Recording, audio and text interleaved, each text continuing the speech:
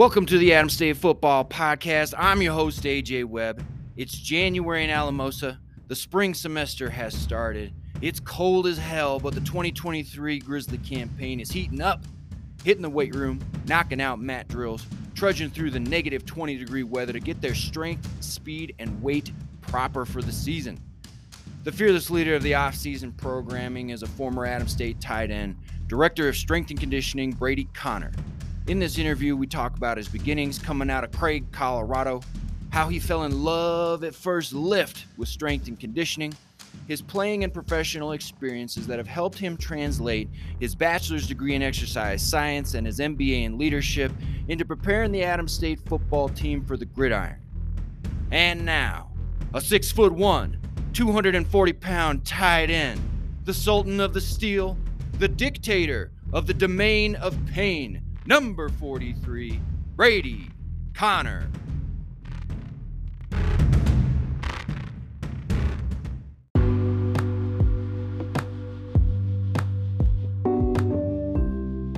Before we get started, let's take a pause for the claws. It's been 1 year since we published the first episode of the Adams State Football Podcast. Over the past year, we've listened to the great stories of Adams State players, coaches, and friends of the program, and we're knocking on the door of 1,000 listens. Having proven the concept that a podcast can help to engage Adams State football alumni, we're gearing up to increase the consistency and quality of the project. For those of you that have tuned in, I can't thank you enough, but the work's not done, and we need your help. We need as many ears and eyes to secure resources to advance the mission of celebrating this program. You can help by listening, subscribing, sharing, reviewing, and rating this content. So text, direct message, and share these episodes with those teammates, roomies, lifting partners, and family members. You can keep up to date with the project and the program with our Adams State Football Facebook group. Thank you all for your support. Go Adams State.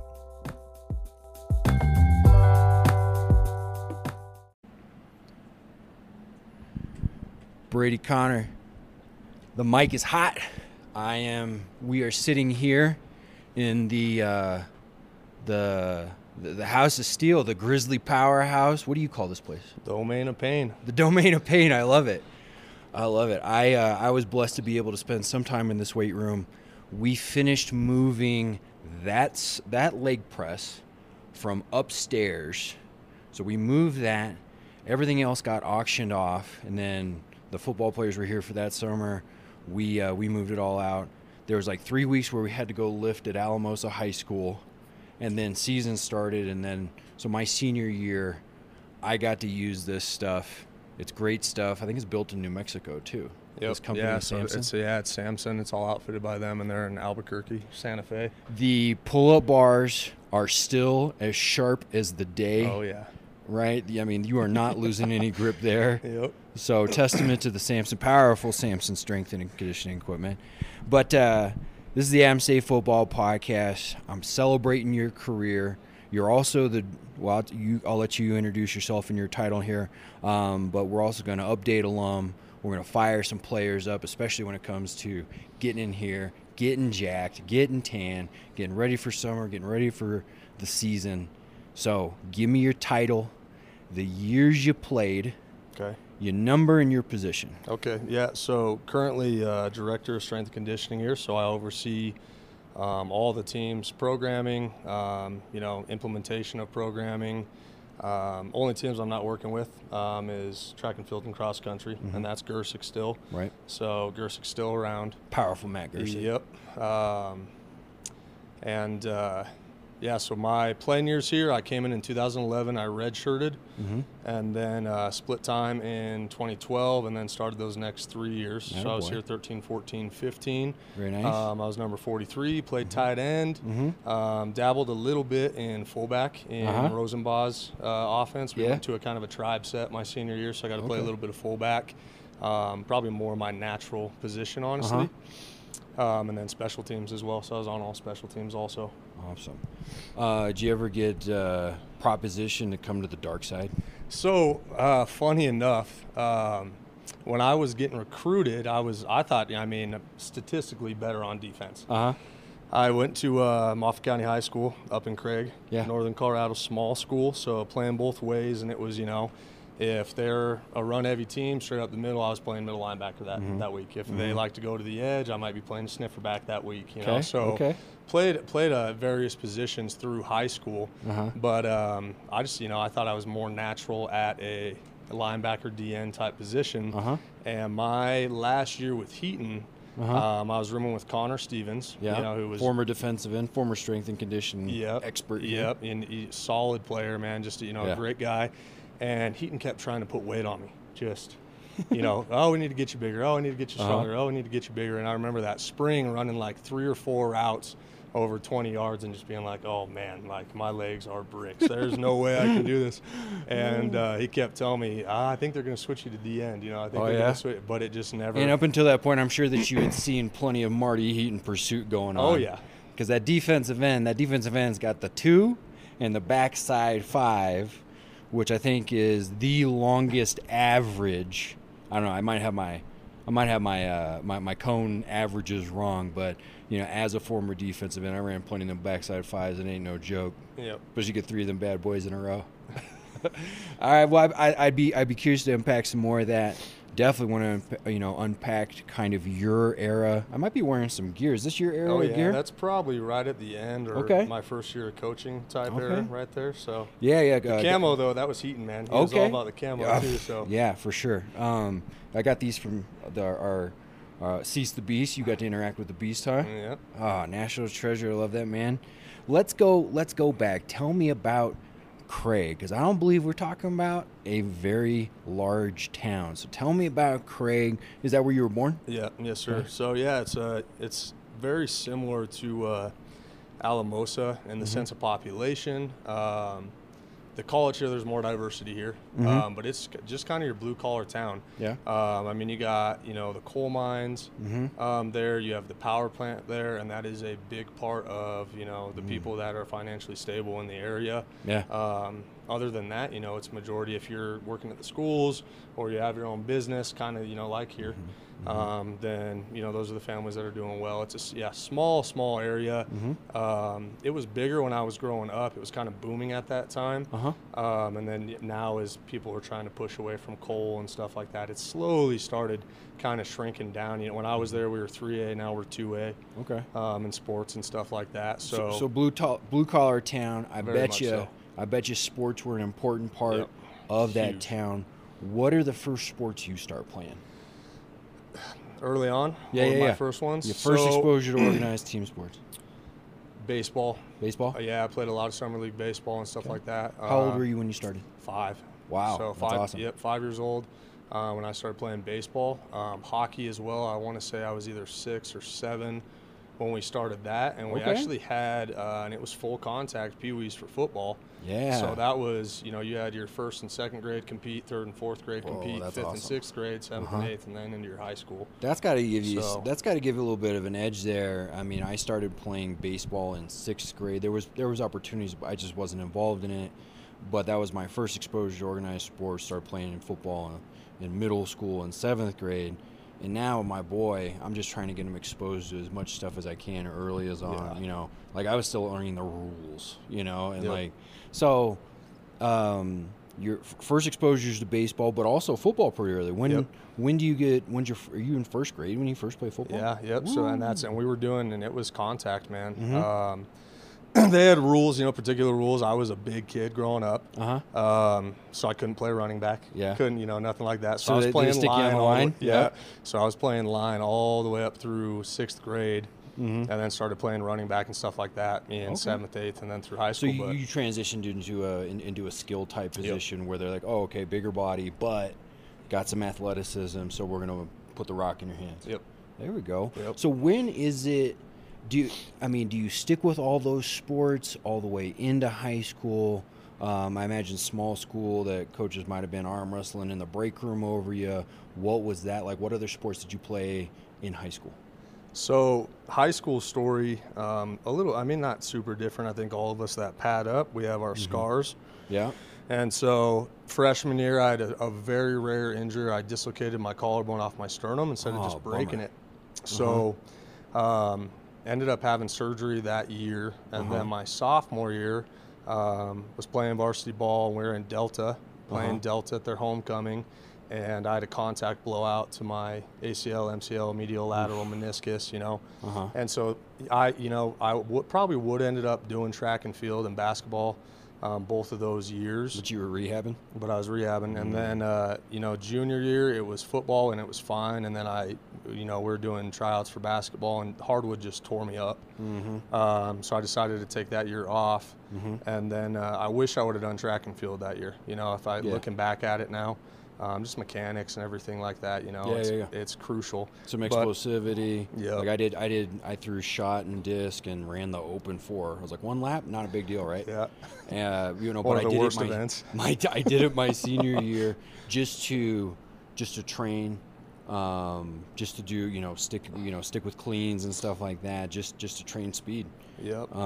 So you wish you would have done track? Yeah, absolutely. Seems like one of the sports, like if you're thinking about playing college football, you're in high school, you're kind of serious about baseball, maybe you like it, maybe you got some buds, but if you're going to do a sport to prepare you for college football, track seems like a pretty good one, huh? Yep. It's just running mechanics and everything like that. You're never really running a straight line on the field, that's very very rare, but just having mechanics. Right. Well, when you are running in a straight line, you being efficient and being explosive, because that you still get the start.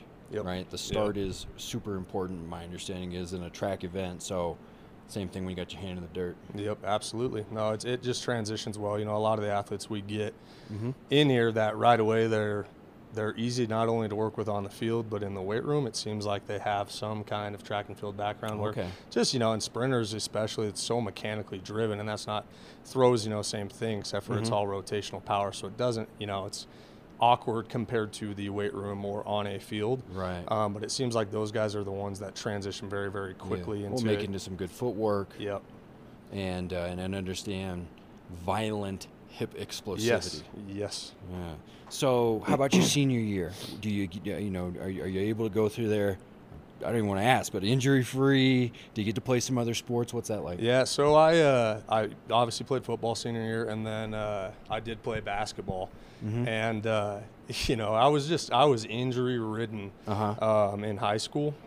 We were in our 7th practice, so we're about to, everyone's about to pretty much become eligible to play a game. And I was a 4, actually, and I'm not that tall. I'm, on a good day, all of 6 foot, hopefully, right? Yeah. And, smaller school though, and I just took a power dribble, took a step, guy was backside, help side, and we went foot to foot, and I rolled the crap out of my ankle, and so I ended up tearing some ligaments in it. I played the season on it, but and it was still, we had a good season and everything like that. But it's one of those things, hindsight 2020. I'm talking to schools in the RMAC. I've got a little bit of interest. And then you're like, well, I'm going to go play. I want to pause you right there, and I want to go back just a little bit, right? So you said you were a bigger kid, right? And I would imagine that you were introduced. I mean, so what's your first exposure to lifting? Let's start painting that picture while we're at it, too. Were you guys taking it serious then, Craig? And did you start bringing in the nutrition component? Like, when we say, so your freshman year, what are your measures? You rolling in about 5'9", 5'10", about 160? I was about 180. 180. That's a pretty. So that's yeah, pretty I solid was. freshman. Where I hit my big, because I was a chubby kid, and there's no way around it, man. I just was. And 5th and 6th grade, I'm probably 5 feet tall, $150, and then 7th grade, I'm about 5'10" and 160. So I just stretched. Okay, so you grew into it. Yep. And then 8th grade, I'd put on about 10 pounds, hadn't grown a ton, and then I hit another spurt, through high school. But yeah, to get back, into lifting. First set, I'll never forget it. First, set of equipment that I got was from Kmart. We had a Kmart in Craig. And it was one of the sand weights. So it had the sand inside of it, the skinny Olympic bar. How old are you at this time? I was 7th grade. So you're 7th grade. So you're like Pops or Mom or whoever it was. You say, hey, we gotta get this thing. Yep. And so that, that was kind of, You know, I can't remember if it was birthday or Christmas or what, you know, whatever it was. But, and, you know, you're just doing the basic stuff. Yeah, I lived in with a walking distance of the school, so we get done with school when we weren't in season and stuff like that, and it'd be me and 3 or 4 buddies, and we go bench, and we go do some curls. That's what's and up. we go do some push-ups and, you know, some crunches and very, very basic stuff. And then I got into it, you know, by that time. That peanut butter and jelly, it works. Yep. That peanut butter and jelly, it works. That base, yeah, for sure. So that's rad because me, the first time messing around with any kind of resistance stuff, I played baseball a little bit later. I was a catcher. I could block the piss out of the plate. I was dirty. I worked hard. Noodle arm, mediocre batter. So I took like the plastic covered concrete 9.5 pound dumbbell, and I would do off my bunk bed. I would do flies, and I would do like raises and front raises, and then I'd yank on that, you know, and but that was when I started figuring out I could impact my performance on the field if I did these other things, which basically sentenced me to a life of doing more and spending more time than everyone else to be as good as everybody else, which is frustrating. But it sounds like you started pushing the steel pretty early. Yep. No, it was, you know, love at first lift, really. Ooh. And so, you know, I got into it 7th grade, 8th grade. For Christmas, I asked for a Smith machine, and it was one of the ones from like Sam's Club, which for those of you that don't know Craig, it does not have a Sam's Club. So we had we had to drive to Junction, and it had an Olympic bar on it. It had the Smith machine bar. It had like, you know, some cheap fly for the chest, cable row, and cable pull down. And I did that, you know, for about a year. And that's when I finally started putting on size. But, you know, I was lucky. I hit a growth spurt early, and then getting into it that early. By the time, you know, I was a freshman, I was sitting right about the same height I am now, about 6 foot. And, you know, it was about 180, 185. And had already in that transition in that summer, you know, we had a couple seniors that had kind of, and juniors that had kind of taken me under their wing, and hey, we're going to football weights, and you're coming with us. That's what's up. And so, you know, I had guys like JT Haddon, who he played O-line at CSU Pueblo. Shout out to the boys. Yeah. So he played at CSU Pueblo, and he was on staff these last 5-6 years at West Texas A&M, doing O-line and assisting in you know, offensive coordinating position and stuff like that. So, you know, he took me under his wing super, super early, and he was a big boy. I mean, he's 6'3", 240, and he's playing running back, and it's like you get around a guy like that pretty early, you know, you're going to put on some size and some strength. And Definitely. So by that time, 8th grade is done. I'd kind of outgrown the Smith machine. So, you know, sorry, Mom and Dad, it didn't last long. But we had it down there forever.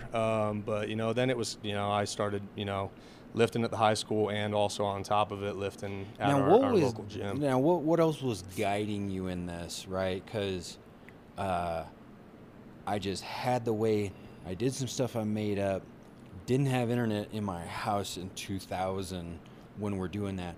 What kind of information, I mean, were you buying up Muscle and Fitness? Like, what was what was feeding you these ideas? You know, I've always been kind of, you know, type A.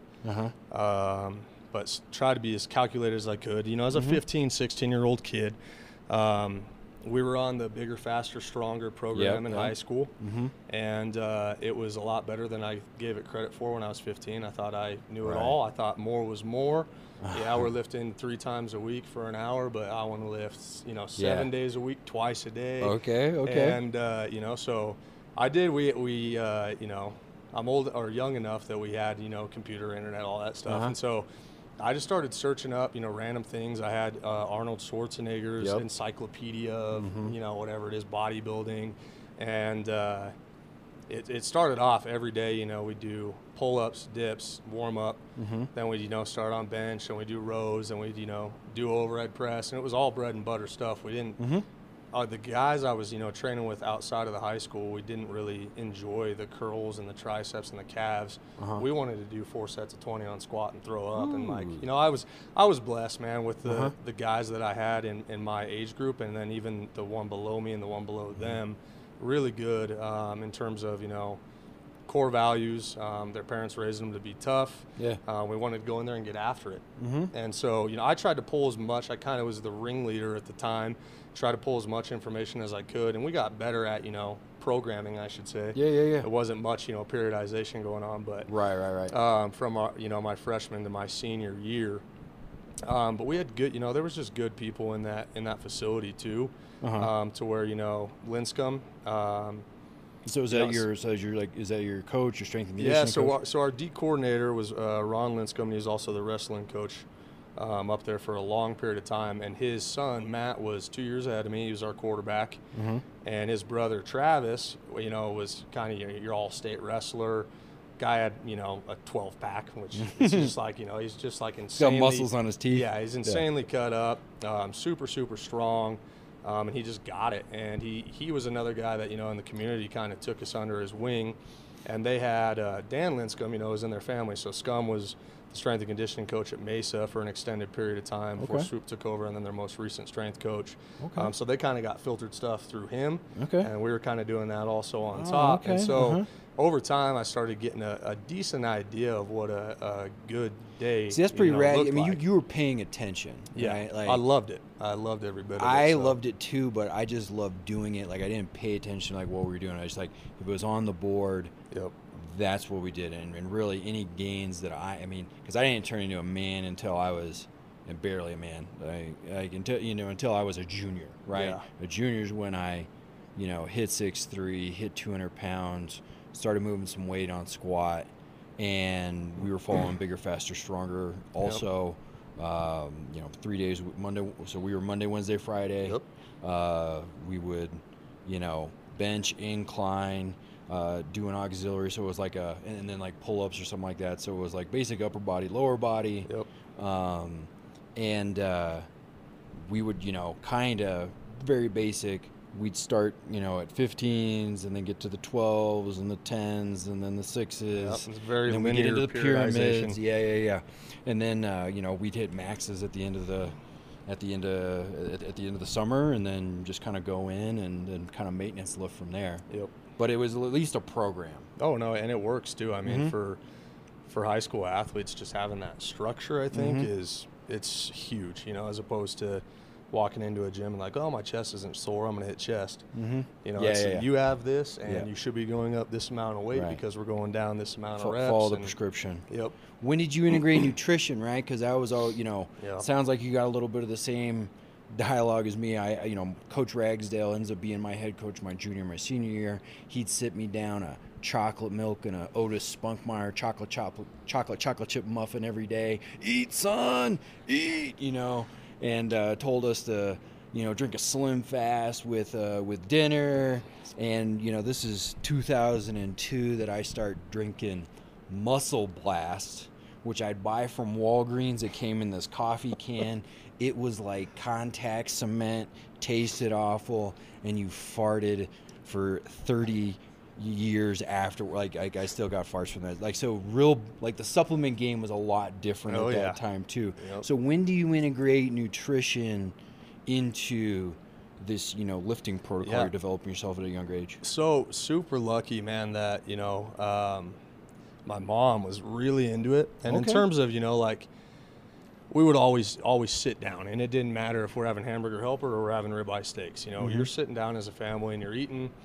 And it was just, kind of ingrained into me at an early age that you needed to eat well in order to fuel your body. So mom's cooking good or dad's cooking good. Yeah, always, man. And, I think I really, really started pushing it after my ACL my sophomore year. Had kind of one of those come to Jesus moments where it's time to get real about this. If you want to, go play college ball, you're going to have to outwork everyone in the room and everyone in the conference and everyone in the state, kind of, same guideline as you, where it's I felt like, I had, the baseline talent, but it wasn't like I went out there and did things every day that made people go, wow.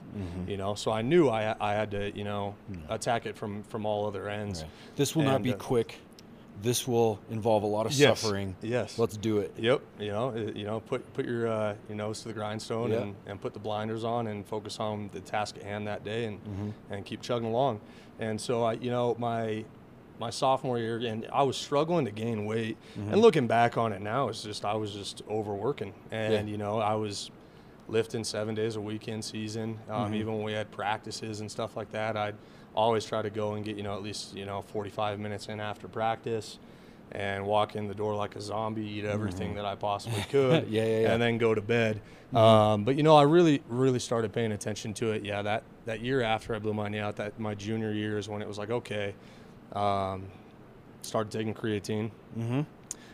Started actually, you know, taking protein supplementation, just looking up guidelines online too. And, you know, there's so many different organizations that'll have different, you know, standards of what you should have and stuff like that. So there's a lot of fitness and supplement. Like, you can join whatever religion you want. You know, but did you end up getting into some of the solid stuff, you know, the pound per body weight, or, you know, like what was like the good stuff that you encountered early? Yeah. So, you know, I wouldn't say I was, you know, like counting macros and checking micros and stuff like that, but, you know, I was taking a multivitamin, I was taking fish oil, I was taking creatine, I was taking whey protein. And early on, it still was not that good. You know, I remember when Muscle Milk initially came out, and they had like cookies and cream. It was like, where did this come from? Like, I'm not gagging every time I'm taking anything down. What angel brought us this? That was my I got a present. I got a jug of Mocha Joe Muscle Milk for my senior year, because up until that, though, I was all slim fast, and I was the stinky kid eating boiled eggs and cans of tuna, cooking. You know, I had a little George Foreman in my room at home where I would cook up fish sticks, and I just stunk, right? And so I was on like a, you know, my mindset was all, you know, food. But then I got that jug of Muscle Milk. I was like, well, one, this is delicious, way better than that Muscle Blast that I'm drinking. And then I started to buy into the supplementation and rode supplements all the way through. So you're a sophomore and you start getting into the supplementation, the good shakes. And, you know, and I started prioritizing more too, just because I feel like with nutrition in general, people just try to overcomplicate it so much, you know? And it really just, for me at that point in time, just kind of hit me like, you know, eat your damn veggies. And eat a ton of protein and get your carbohydrates. And, you know, I didn't really know necessarily everything that I was doing to my body in terms of, you know, what are carbohydrates going to be doing for energy substrates, you know, what's protein essentially going to be doing for, you know, the recovery process, getting, you know, complete proteins, complex versus, you know, simple carb. Like, you know, that was not a thing at that point in time. It was just, you know, if we were eating, you know, sesame chicken and rice and veggies, you know, I'm going to eat, you know, 4 or 5, you know, chicken thighs. I'm going to try to have 2 big old spoonfuls of rice, and I'm going to try to eat, you know, as much veggies as I could. But, you know, and like I said, for me, I think I became a very, very big eater early on just because I was doing so much. And so, you know, I was ripped to the bone when I was a junior and senior, especially in season. But then even in the off seasons, it was like, man, I could just never get above 200, and no matter what I did, I'd do, you know, 3 packets of ramen immediately after I lifted with 2 scoops of protein and be sick. And then an hour later we'd have dinner and then I'd be having like cookies and milk before bed. So it sounds like you were really getting after it. Like, because I thought I ate, you know, I got a tapeworm, you know, and I would do, you know, I'd eat a whole Little Caesars hot and ready and a bag of breadsticks and stuff like that. But it seems like you had a more sophisticated way of paying attention to what all that food actually was composed of, why you need it. And it sounded like you were really dedicated to this vision of playing some college ball. So when does that idea into your mind? Is that a coach that says, hey, look, you know, college? Did you have someone that you looked up to that went and played college? Like, where's that idea of playing college that you get so dedicated to, that you're stuffing your face the way you are? When's that happen? I just, I mean, sports in my family are huge, you know, and we weren't pushed by our parents or anything like that to do it. It was, you know, just kind of a way of life for us. We're, you know, huge Oklahoma Sooner fans. My whole family, you know, on my dad's side's from southeastern Oklahoma, so it was kind of like a second religion to us. And, you know, I mean, Sooner games, it was the blinds were closed, the phone was unhooked, and we're sitting there locked in and watching it. So, I mean, it was a big deal, and it was, you know, obviously you have, you know, aspirations, every kid does, to, you know, be on a big D1 level and everything like that. But it was, you know, for me, as you get older, it was like, I just want to, you know, continue playing ball.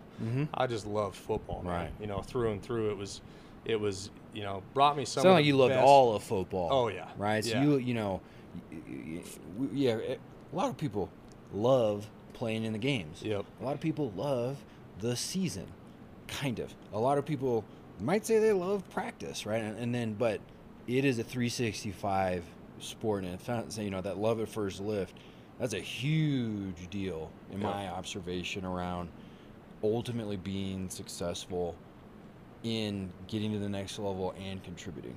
Oh no, for sure. It was, if you know, looking back on it, and I tell our guys this all the time. You know, the only reason that I got the time on the field that I did was the stuff that I was doing, you know, outside of it. And blessed that I had Gersick. You know, one of your questions was, you know, did I have Kern? I did not have Kern. It was Obara was here on my visit. But I had just met with Gersick. But I mean, right away, him and I hit it off, and you know, I just picked at him all the time. You know, what else can I be doing? And I was still kind of in that same mindset when I was a freshman here. If I wanted to be in here 5-6 days a week, and he's like, dude, get out! Like, you guys have ran for an hour, and you guys lifted for an hour and a half. Go take a nap. Yeah, exactly. So. But he was, you know, he was a very integral part in my success. But I just knew, you know, that, and like you said, it was a 365, you know, 24/7 type thing with me. I needed to be smarter than the guys at my position, or the guys that they were bringing in. I needed to study more film. You needed to control anything that you had influence over. Yep. So, what's your senior year look like for you, as far as playing, as far as how does your team perform, and how does the recruiting process start going for you? So we had a good senior year, a really good senior year for Moffat County. We'd been down in the past couple years, but like I said, the guys that were around me, I think, you know, we had it's like 8 or 9 guys that ended up being all conference. Nice. And there was only one of them that wasn't, you know, lifting with us after school and stuff. So I just had a good group of guys, man, that really liked to work and get after it and held each other accountable. And the cool thing, you know, that I tell people about growing up in a small town is, like, you know, 4 or 5 of those guys that were, you know, a couple of the other ones were separate classes. But, I mean, I've been playing ball with those guys since I was 5-6 years old. Football, basketball, you know, everything. And so extremely close. And there was nothing that couldn't be said. You know, no one took things personal. There were fights that happened, you know. And but we all knew at the end of the day that, you know, we were there for each other. You know, so that's good, solid, healthy confrontation between teammates, right? Where you're able to get on each other, you know, hey, get your foot behind the line. You're dogging it. You know, push each other up against the lockers for this, that, and the other. You know, not necessarily for performance, but for process. You know, based kind of activities, right? You're not going to class, dude. You're going to screw us. That's where I think the larger that circle can grow within a team, where you're holding each other accountable from a place of love and also from a place of credibility, because you're actually doing the damn thing too. Like that's a big deal, and that's where, you know, I see this transition from the 07, 08, 09, you know, kind of my era. It seems that group of really dedicated, staying here for the summer and lifting, like, that seems to start to grow. But absolutely. Sorry, I got on a tangent. So, who's the first? Like, how old are you when you first start talking to colleges? Like, is Craig getting swarmed with scouts? Like, what's that like? You know, I think that a lot of scouts thought I was going to keep growing. And so early on, you know, it was end of my junior year, kind of in that off-season area. And I still don't even know what our dead periods are. Stuff changes all the time through CHASA. But I was, you know, kind of talking with, believe it or not, NAU and UNC. And so, you know, in my mind, I'm thinking, okay, like, I might end up being, you know, D1 AA. And it was all, you know, just based on, well, you know, we'll see how your senior year is going to be going and stuff like that. And had some interest from the RMAC. I was talking to Fort Lewis. I was talking to Western. I talked with Shattern a little bit. I talked to here a little bit. New Mexico Highlands. Do you remember who you talked to here? It was so the guy that actually recruited me the heaviest here was George Hawley. George Hawley. So Powerful. Coach Hawley, man. George Hawley Esquire, the man. The man. The legendary linebacker, wiriest, feistiest dude you could ever meet. So George is the one. Yep. So Coach Hawley was the one that initially reached out to me, and it was him and Billy Senior.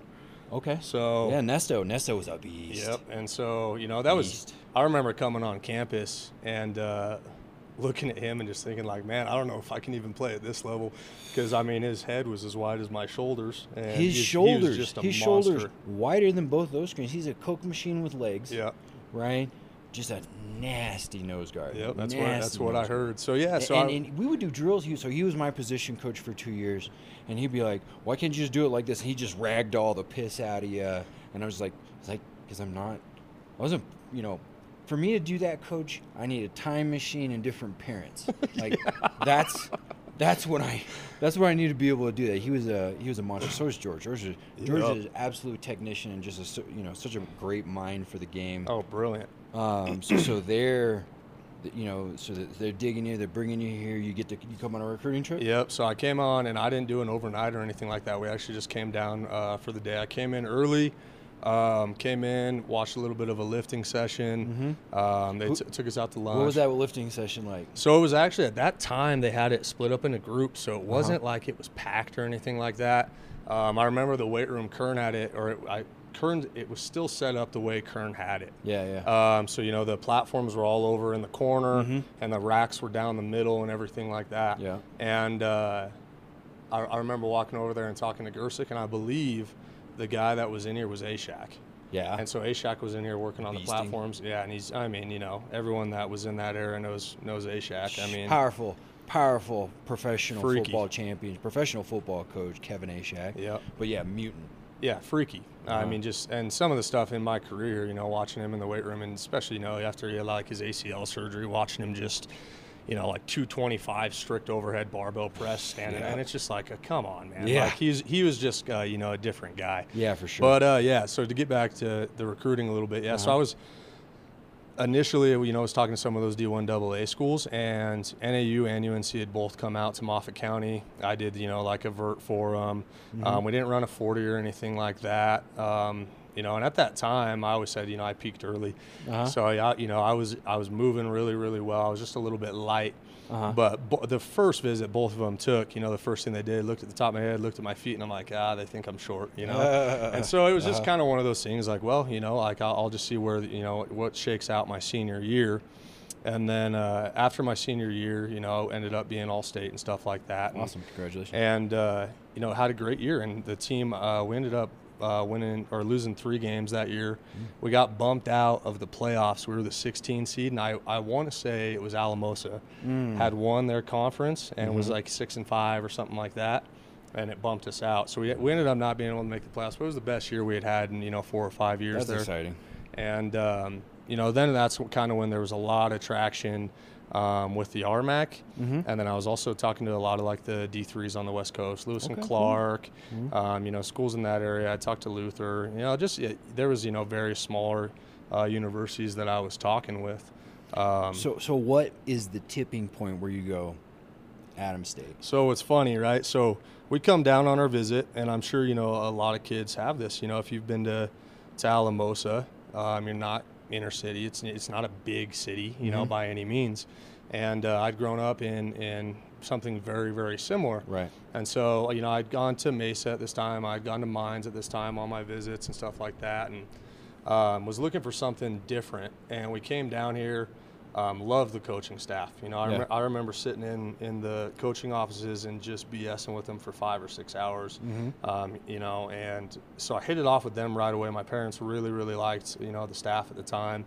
And we were on the way home, and I was like, I don't know if it's, right for me. We'll see. And my parents just kept telling me, we think, I think it's a good fit. We think it's a good fit. We think it's a good fit. So I make, the dumb mistake, high school kid, trying to play out all my cards. Yeah. And I actually didn't commit on, signing day? Yeah, on signing day. And so I remember my mom talking to me, and we were looking over some of the D3s. I was into education too. I'm a nerd. I mean, Yeah, I'll be the first to admit it. Because if Mines was talking to you, sounds like you might have been handling business in the classroom too. Yeah. And I always took it pretty serious. That is probably something that boded very well for you in the recruiting process. Yeah, no, absolutely. You know, they're looking at me, a 6'3", 210-pound, you know, maybe a something, right, with a 292, and I had basically gotten C's and D's when I was a freshman and sophomore, and then started taking it serious. Like, there were, you know, the grades probably helped you. Yeah, no, for sure they did. And, you know, coming from that area too, there wasn't. I don't think there was another kid out of the conference that year that went and played the next level that year. You know, it was usually we'd have 1 or 2 kids every year from the Western Slope League that would go somewhere and usually fall off. And so, yeah, it wasn't highly recruited. You know, we did a lot of reaching out. We were on NCSA, you know, doing phone interviews with various coaches. You'd put your clips up every single week and try to get out there, and coaches would call you. And that's, you know, how I got in touch with a lot. But, you know, I had myself, you know, emailed, you know, various schools in the RMAC, and then, you know, off the ones, Fort Lewis, Mesa, Western, Mines, Adams. That's where, you know, that traction kind of picked up. But, you know, anyways, so I didn't sign on signing day. And I remember sitting down at dinner and talking with my mom, and she's like, you know, it's the other schools you're looking at are $50,000-$60,000 a year, and we can't cover that. I grew up in a normal family, you know, we're middle class, and you know, and son, let's be economical about this. Yeah, so you know, it's, you know, kind of, you know, be smart about the situation. And at that time, you know, it was just kind of like in my head, you know, living rent free, Adams State. It just, you know, something told me to. And so I remember calling Coach Villasenor that next day and saying, you know, I want to be a Grizzly. And he said, you know, it's great, but, you know, yesterday was National Signing Day. The scholarships are gone. If you still want to come, you can be a preferred walk-on. Okay. And so I said, yeah, no, absolutely, let's do it, you know. Wow. So that's, you know, kind of how it all started. That's interesting. I mean, because I'm sure you might have had maybe something else on the table to at least like, oh, nothing. I'll go and I'd rather have something over nothing. But you, sounds like you had some humble pie / made some long-term business decisions. You signed with the Grizz. Yep. Yeah, I know, and it was, I think, you know, at that point in time, they were the first one that I called. It was where I wanted to go, and if, you know, if it was a no, then it's like, okay, well, let's go down, you know, the list of other teams in the RMAC probably. And when he told me that, I just figured immediately, like, okay, all the other teams are going to be saying the same thing. Yeah. This is the place I want to go. There's no point in, you know, saying, oh, I need to think about it. You know, if this is where you want to go, burn your boat and, you know, make that decision. Yeah. And so, yeah, that's where it all started. So when do you come down? Do you report at camp in early August? Yep. What did you do? So, because I'm also very interested to know, you know, based off of your experience and if it's changed anymore, based off of the knowledge you've accumulated, what'd you do to prepare yourself? So to get myself ready, I'm, you know, just I think they had sent out a workout program. I was doing that workout program in my old high school gym. Yep. They let me do their speed camp and stuff. So what did you do to prepare yourself? And had they set anything up for you, like expectation-wise? Like, hey, we want you to put on 10 a lean, you know, before you come out. What was that like? So it was, they wanted me to put some size on initially. You know, I think my senior weight on the roster was 215, but I was probably 205. And, so, you know, they wanted me to put on a little bit of weight. And just so but you at know, this time, you're a Marty Heaton special at that time, right? I mean, like, I think that's what Coach Heaton really likes as far as, hey, we're going to get a blue-collar kid, hard-nosed, hard worker. He's got some good tape. And that body type has done a lot for Adams State. For sure. For sure. Kind of the tweeners. You know, so, but at the time, too, I was not sure. From my understanding, it was, you know, I was going to be coming here to play defense, really. Really? Okay. Yeah. And so, either way, I didn't care, man. I wanted to play college ball. Were you signed as a linebacker? Yeah. And so Adams State School of Linebackers, baby. So, I had reached out to Gersick. You know, I was one of those.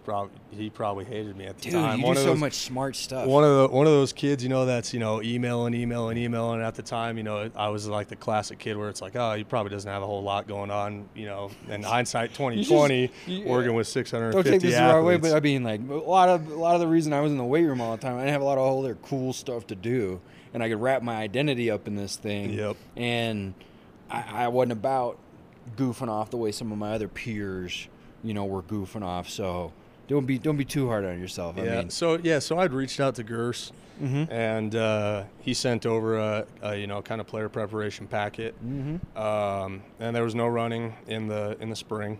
Mm-hmm. So it was just lifting, man. Mm-hmm. And it was 4 days a week. As we all know that I've had Gersick, the periodization was phenomenal. Mm-hmm. I put on 15 pounds that spring after basketball. Mm-hmm. Got super, super strong. And then he sent out the summer packets, and that's when we started doing, more of our strength and conditioning. Started doing, Mm-hmm. more sprint work, plyometric work. And coming from a smaller school, we did stuff, but I'd never, been around stuff that structured. Right.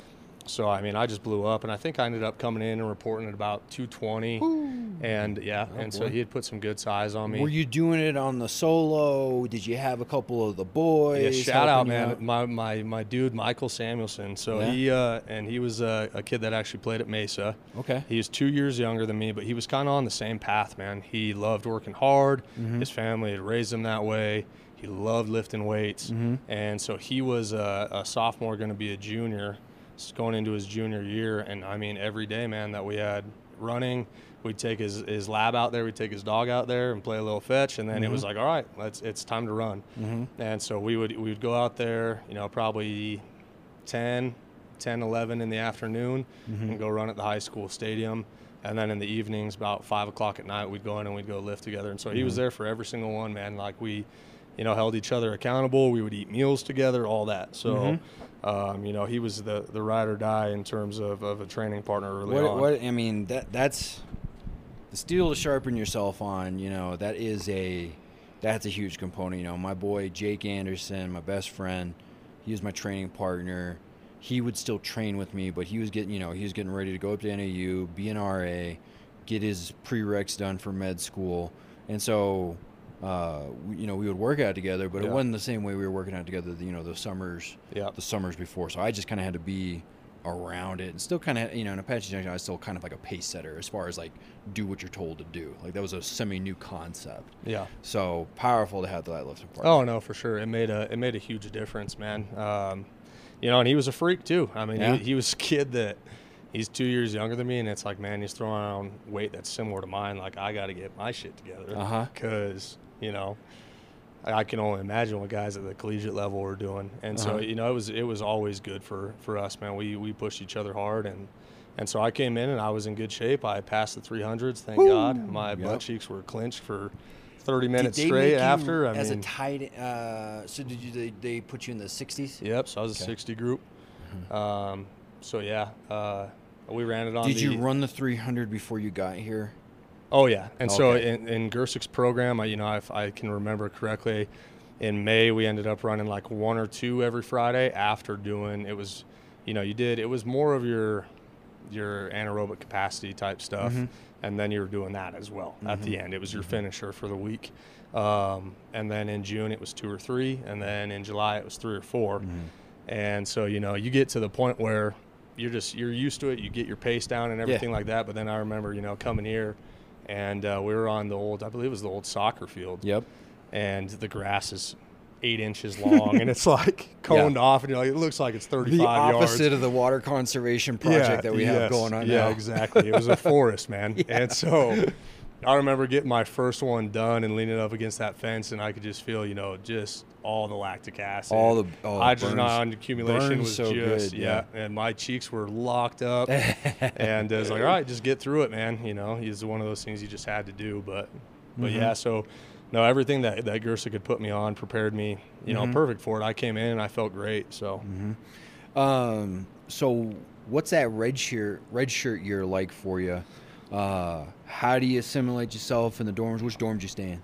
Coronado B Wing. B Wing. So I think it was the one that was last renovated. So it was, we were in the tougher dorms. Yeah. It's a little rough. Yeah. A little rough, and that would have been the way that I would have experienced it too, with the brick walls and the tile floors that used to be white, but they're yellow. Yeah, the smoker yellow linoleum. What was it like for you making the transition to college, who were your fast friends when you got here? So right away, Connor Stevens. Yeah. Immediately. I had a roommate that was on the team. He was a punter, actually, Bart Schleicher, and he was from BV. And so I met Big O through him. Okay, yeah, Big O. So me and Big O, kind of hit it off right away. But in terms of, someone that, kind of had the same mindset as me and took school serious and all that, Connor and I hit it off right away. And are you guys both like true freshmen at the same time? So no, he was actually a sophomore, but he was living in the dorm still. Okay. And then Mathiasen, as well, Derek Mathiasen was in the dorms too. So I got shout out to the boys. Yeah, heck yeah. So I got close with them, right away.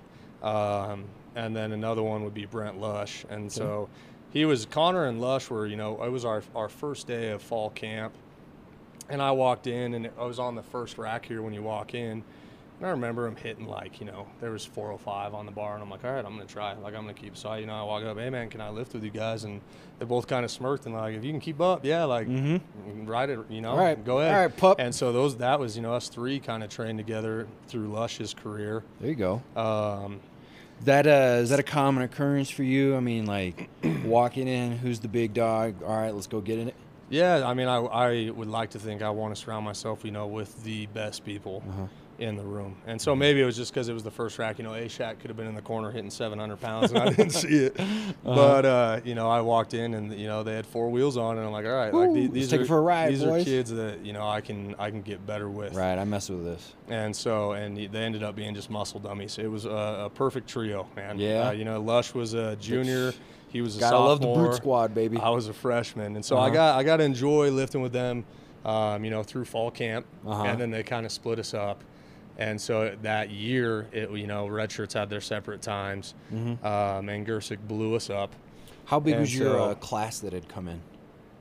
Oh, what did it I want to say between 50 and 60 kids, and so it was a big class, and we ended 2011. Yep. Okay. Yep, fall 2011. So. It's 50, 60 kids. It was a pretty dang big group. Yeah. And we ended up having 5 or 6 my senior year that, Nutrition's a son of a gun. So I talk with Levi Gallus now, D coordinator at Kearney. We all came in. They had the #1 defense in the nation in 2004. We were the recruiting class. We came in for the fall of 2005. So big class, 55 maybe, something like that.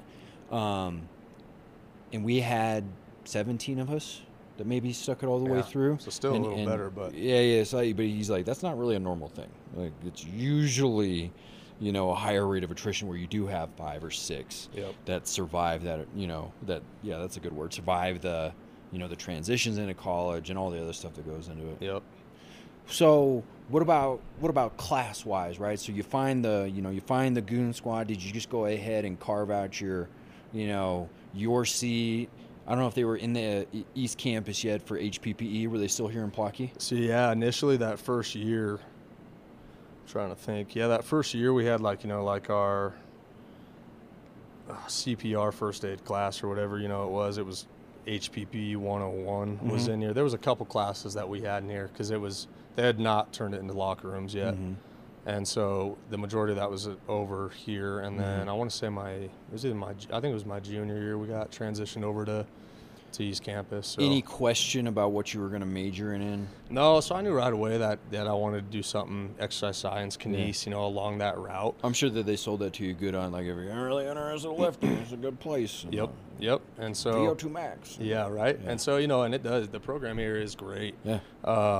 But early on, I had this dream of, just kind of having my own facility and doing elite level athlete preparation. Wow. So that was, kind of where, I thought I was headed. But, then just, over the years talking with Gersick, I spent so much time behind this desk, as an undergraduate. I'm sure he just wanted me to get the hell out so he could get some work done. But, I'd come back here on lunch and sit here and eat my lunch with him and just talk about random stuff we, learn in class and a lot of periodization. That's a pretty rad stuff. mentor. Oh, right? it's all. I've been around awesome, the periphery of Gersick. I haven't spent a lot of, close time because we were, I think he's a year older than me. So my first experience in the Adams State weight room, Gersick and his brother yoked. They're lifting in there. And then there's Opalani Vaipulu, who's a 290-pound defensive end. Nesto's in there. A guy named Leonard Simagist, who's 270 pounds with muscles on his teeth, from a Canadian cat. And Jason Seymour and Adam Warren. I go and look in the weight room, and then, Adam Warren's pressing 315 for 12, and I'm like, oh, and they're like, I'm like, what position is that guy? And he's 29, right? He's got a mustache and he's bald, right? And I go, what position does that guy play? He's like, oh yeah, that's a defensive end. I was like, what am I doing here? What am I doing here? But I got to be around Gersick and watch him, watch his work ethic, watch the variation that he was bringing into the weight room with the guys that he was working with. He was working with Derek Woodski. He got to work with a lot of pretty rad people and just a strong mofo. So he must have been a rad mentor for you. Yeah, no, he super patient with me. I'm sure when I was a freshman, sophomore, I was asking some dumb questions. Oh, I'm sure. And he's sitting here rolling his eyes, but he always took the time, man, to give me the time. It was every time I came in here, I felt like I was learning something. It was a very, very integral part of me becoming a strength and conditioning coach, because like I said, at first it was like, I want to go out to, California or Florida or be in Texas and somehow find a way to get a business loan. Or work my way up, in a place that does combine prep type stuff. And then, try to branch out. But then, after kind of seeing everything he had done for us, you get the opportunity, instead of changing, 5 or 6 guys' lives with, maybe making it to a pro level. You're working with 150 athletes a year for football. You get to make a real big difference with. And you've made some of those, and I've gotten some anecdotal, I've just gotten some stories from you and Friday and stuff like that. But so tell me about your seasons, memorable players. I believe you're a part of the 8-3 season? Yep. Yeah. So that was my first year actually playing. So that was my redshirt freshman year. What was it like watching them guys get after Insane. It was like dogs. Yeah. At that time, it was like, man, I'm happy I'm on offense because I get to watch our defense. I can't remember where we were ranked that year and the year after, but it was, and even on my redshirt year, we had to be top 5 every single Salty year. Bunch. Yeah. And so, it was just awesome kind of watching them operate. And even my redshirt year, man, when we had guys, I look back. You get to spend time with that defense then, right? Yeah. Oh yeah. Because you're running scout team. Yep. Scout teams is one of my favorite experiences. So what was that scout team? I loved it, man. I really did. We had Coach T. T2 Mariner was our scout coach at the time. And it was fun for me, man. They had, it was kind of this same thing. I really liked it because it reminded me of high school, where it's like, okay, we're playing Kearney. They kind of have, this offset tight end / fullback. That's what you're going to play this week. Yeah. We're playing Mines. They got a bigger wide receiver. That's what you're going to be playing. Because I was still in that tweener stage. I was about 220. Could still move pretty decent. And so I got to, play all over on offense. But, just thinking about that team, you got guys, Fabrice Nolan. You got buckets Rocco. Breezy, baby. You got Rocco. You got Connor Stevens. You got Brent Lush. You got James Ackle. You got Jake Long. You got, the line was. It's a big DN. What was his name? Cody Brown? Cody Brown. Yep. So, it was, I think a lot of that prepared me to actually play, that next year at that level. Oh, for sure. Because it was, one of those things where it was like, I remember that, the first game I'd played my redshirt freshman year, and I was, at the time, kind of flipping time with Brandon Murray. And B. Murray. So he starts that first game, and I remember kind of going in just thinking like, man, this is way easier than what I had to deal with. Oh, yeah. Compared to people Coach coming Heaton's at you from defense. 50 different angles and stuff like that. And I always tell our guys here, too, it was a huge, huge learning opportunity for me, because I was a guy that took pride in watching a ton of film, and by Wednesday or Thursday, Tuesday or Wednesday, really, if I felt like I didn't have their defense down, I was a little bit worried. But with Coach Heaton, it was like every single fall camp, I'm hearing Whitey, I'm like, okay, they're in some kind of variation, man, but how are they gonna flip flop pre-snap? Connor Stevens would be out there yelling 5, 6, 7 different things before the ball gets snapped. And it's like, well, the defense that I saw in front of me is not what's happening once the ball is snapped. So, huge learning opportunity. But, redshirt year was great, man. Redshirt year, great time to play. Like, play in the sense of, like, you're responsible, you're going to do a good job as a scout team, or you're going to give them the look that they need you to give them, but you also can do stuff without getting chewed out too hard as far as like messing around with spin moves and stuff like that. Yeah, no, for sure. Yeah, no, it was I think too just a great opportunity. Like I'd kind of said, just playing against better athletes. Yeah. Plain and simple. I mean, those are the guys that prepared me to actually be able to, handle stuff my redshirt freshman, my sophomore, junior, and senior year. Overall, it was one of my favorite years, honestly, of playing ball too. And it was, I'm a muscle dummy. I nerd out with all the periodization stuff and nutrition and all that too. But I love that we were still, coming in here and lifting hard, and still had that side, of athletics during the season. Where in season you're probably lifting twice a week, maybe doing a recovery day, right. but we're getting after it 4 days a week still. And then we had Scout Bowl too. And Scout Bowl was awesome. The best. Yep. So Scout Bowl was Thursdays, right? So on Thursdays. We'd get together and they'd have it just kind of randomly split up, and so you'd get to go out and kind of knock heads with the guys that you're competing with. They're guys that are in your class or maybe one class ahead of you, but they're the guys that you're trying to outlift every single day. They're the guys that you're competing with. You got the older guys on the sideline, right? You make a play or something like that. Woo, that's what we're doing. That's it. You finally got to play some full contact football where it wasn't like, and even being tight end, like you can't chop block when you're going up against Fabrice Nolan. Like, you do that, your ass is getting ripped. You have a problem. Yeah. And so, but then you go out in Scout Bowl and it's like, I can just go play. Like, I can finally, just go play football.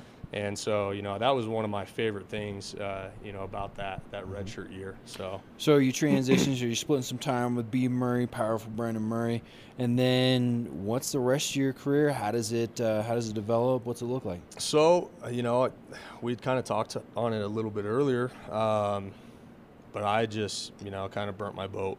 Fully committed to, listening to whatever my position coach was saying, OC was saying, Coach Heaton was saying. Who was your position coach at that time? So at that time we had Sersha. Okay. So Phil Sersha, and he was one of my absolute favorite coaches at any level in any sport. Just an awesome guy. Took care of us, and he coached his ass off for us. He really did get us fundamentally sound and get us prepared. Was thorough in film, game prep, all that. And who was OC when you came in? Was it still Wassinger? So Wassinger initially, and then we had Justin Holland after that. Justin Holland, he was the CSU quarterback kid? Yep. Okay. Yep, that's correct. And so, so that, having them just, I stayed here all summer long. I'd go home for 1 or 2 weeks tops. Right. And did you do that all of your years? Yep. Attaboy. That's a good So move. the only year I didn't was the year I was actually just coming in as a freshman. But every year after that, it was, go home for a week or two, and then it's time to get back to work. And, even, me loving the gym and, I've always been into this. You'd go home and you'd have some good lifts and you think you're doing, what you need to do. And then the moment you get back, you realize it's just a totally different atmosphere. This is different. Yeah, it's totally different. Guys are throwing around heavier weight. The energy's different. The weight room's different. I always joke that you walk into this weight room, you're automatically going to go up and max is 20 to 30 pounds. The power plant. There's something about it, man. The power plant special moniker about, exactly. You cannot match the environment and just the overall human spirit where, you guys wanted like, hey, you got this. Lightweight, baby. Yep. Yeah. And so, doing that, I think had a huge effect on my playing time. What was the group looking like at that time? So it was smaller. We had a lot of guys in, and it was starters were here, plain and simple. Yeah. I mean, you might have a trickle in May, right? But the majority of the guys all had the same plan, and we're going home for about 10 days, right? And Gers would tell us, just go relax for a week. Right. You guys have been working your tails off. You guys have your morning runs. You guys have, spring ball, all that stuff. You just get done with finals. You've been lifting hard. Just go take a week, to kind of, decompress, hit the reset button and then come back and be ready to work. Which is definitely enough. I mean, like I had the FOMO, my first 2 years, so I went home for the summer.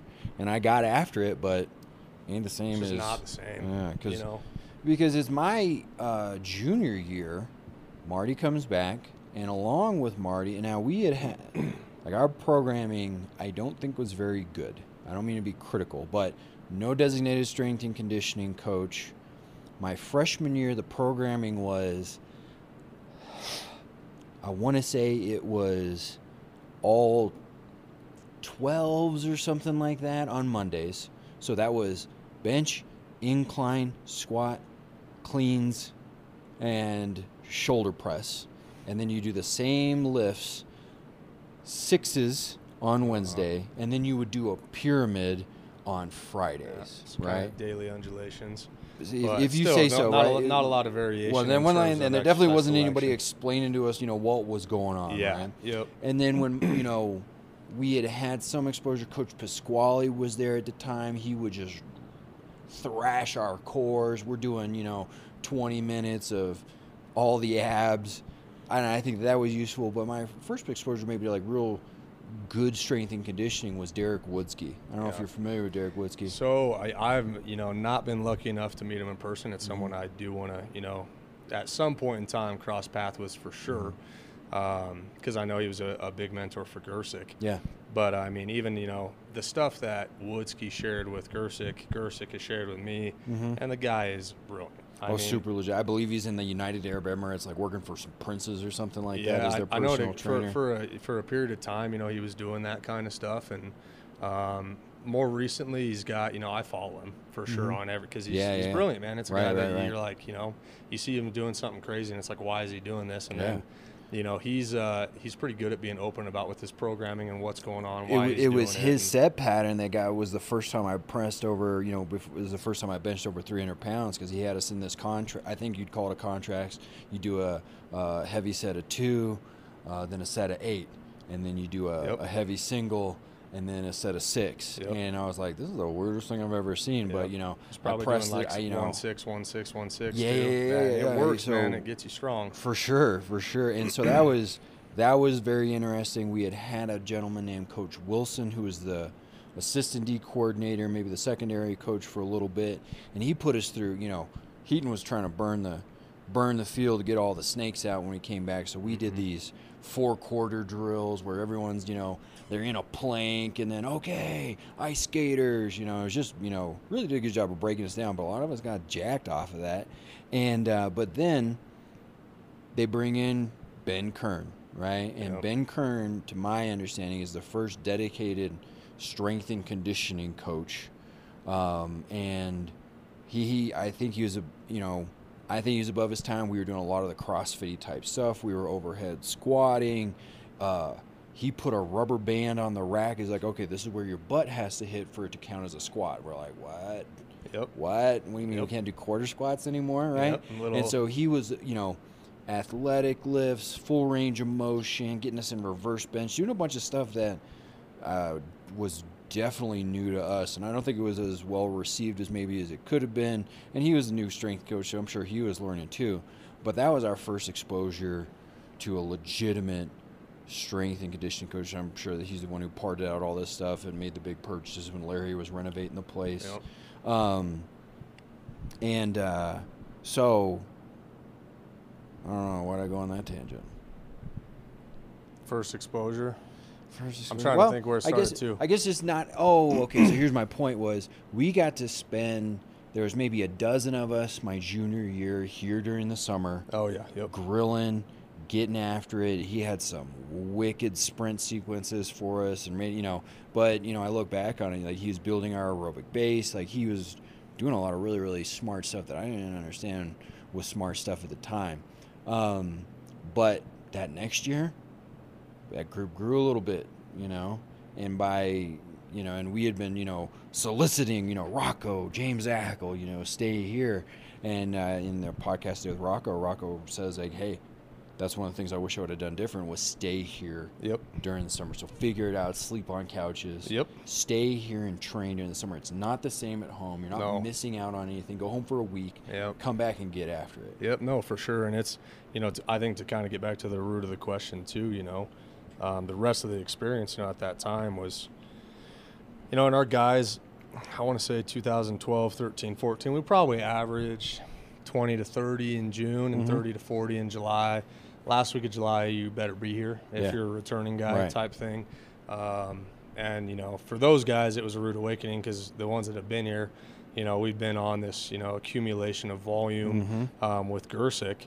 And, if you hadn't done anything, you're coming in, you're probably going to have DOMs for 5 or 6 days, It's an issue. Yeah. And so it's a huge part of success, in any program at the collegiate level for football. D2, we can't scholarship summer, and so you can't make it mandatory. But I know one of the things that you were going to ask, is, about, the summer buy-in recently. And, I remember when I first started coaching, there wasn't a big push for it. I really tried to get a push for it, but, it was one of those things where the staff in general just, kind of thought, they're college athletes. They can hold themselves accountable and they're going to, do what they need to do. But, slowly over time, because I've been, the head for football for going on my 7th year. And so I was super lucky in my transition, right when I got done and I'm starting my master's program. Gersick trusted me. So I've been programming for him, all of it. He's been hands off on everything, except for, input, which is always knowledgeable input, here and there along the way. But slowly over time, we got to where it's like, okay, now we're at 30 in June. Now we're at 40 in June. Now we're at 50 in June. And so, this year it was, right around 50 guys, like June 6th, I think, is when we asked them, if they would come back for, an official report date, and there was a ton of guys that had transferred in that were already here. And by July 1st, there's 75 guys out on the field. And I'm thinking, this is amazing. Yeah. For a Division II I saw a lot of big guys. Yeah. I was like, oh, these are clearly all O-linemen doing O-lineman stuff that looked pretty darn structured, organized and effective, right? Because I did plenty of goofing around where it's like, oh yeah, this is work, but you only run the getting hoops the most so out many of times. your time, right? Yeah. And so this last summer was phenomenal in terms of the amount of bodies that we had out there this summer. Very encouraging. Very much so. And it shows in. We're so close, and everyone that's avid with this and all the alumni, they're following it.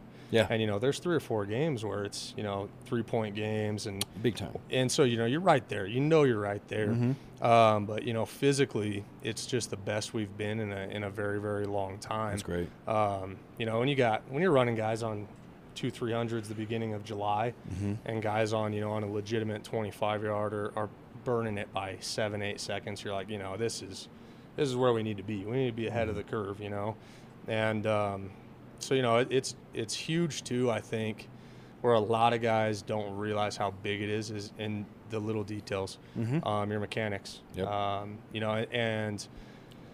You'll see memes on Instagram or any kind of blog, stuff like that, and it's just classic stuff like you don't do anything all summer and then you show up to fall camp and you expect your body to be ready, and it's like that equals injury and no playing time. And so I think what we saw this year, very, very minimal injuries. And it's a huge part. It's not necessarily me programming. It's the guys coming and just preparing their bodies. Preventable injuries. Yeah, and the quad strains and the hamstrings and pulled, arch of the foot and just, little things, patellar quad tendonitis. We had a lot of guys in the past that had dealt with that stuff. Right. But then with this large group coming in, doing what they needed to do, they get into fall camp and it's like, we've been doing this. We've been running, that we'd have them come in and I run them first.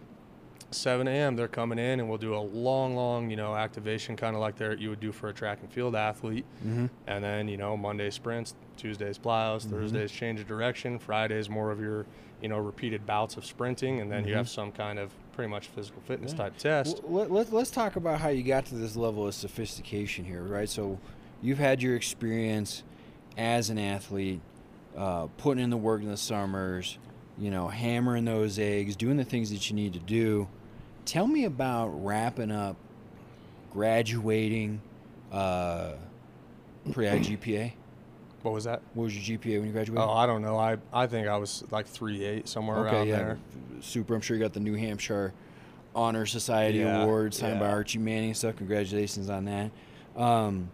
What was it like when you were done? Because you've been in the periphery, but like, tell me a little bit about that transition. Because I was at an existential crisis. Like, I was just like, okay, I'm gonna go be a professional. I can't be going to the bars with the boys anymore, right? It's not my team anymore. I'm gonna look like a loser.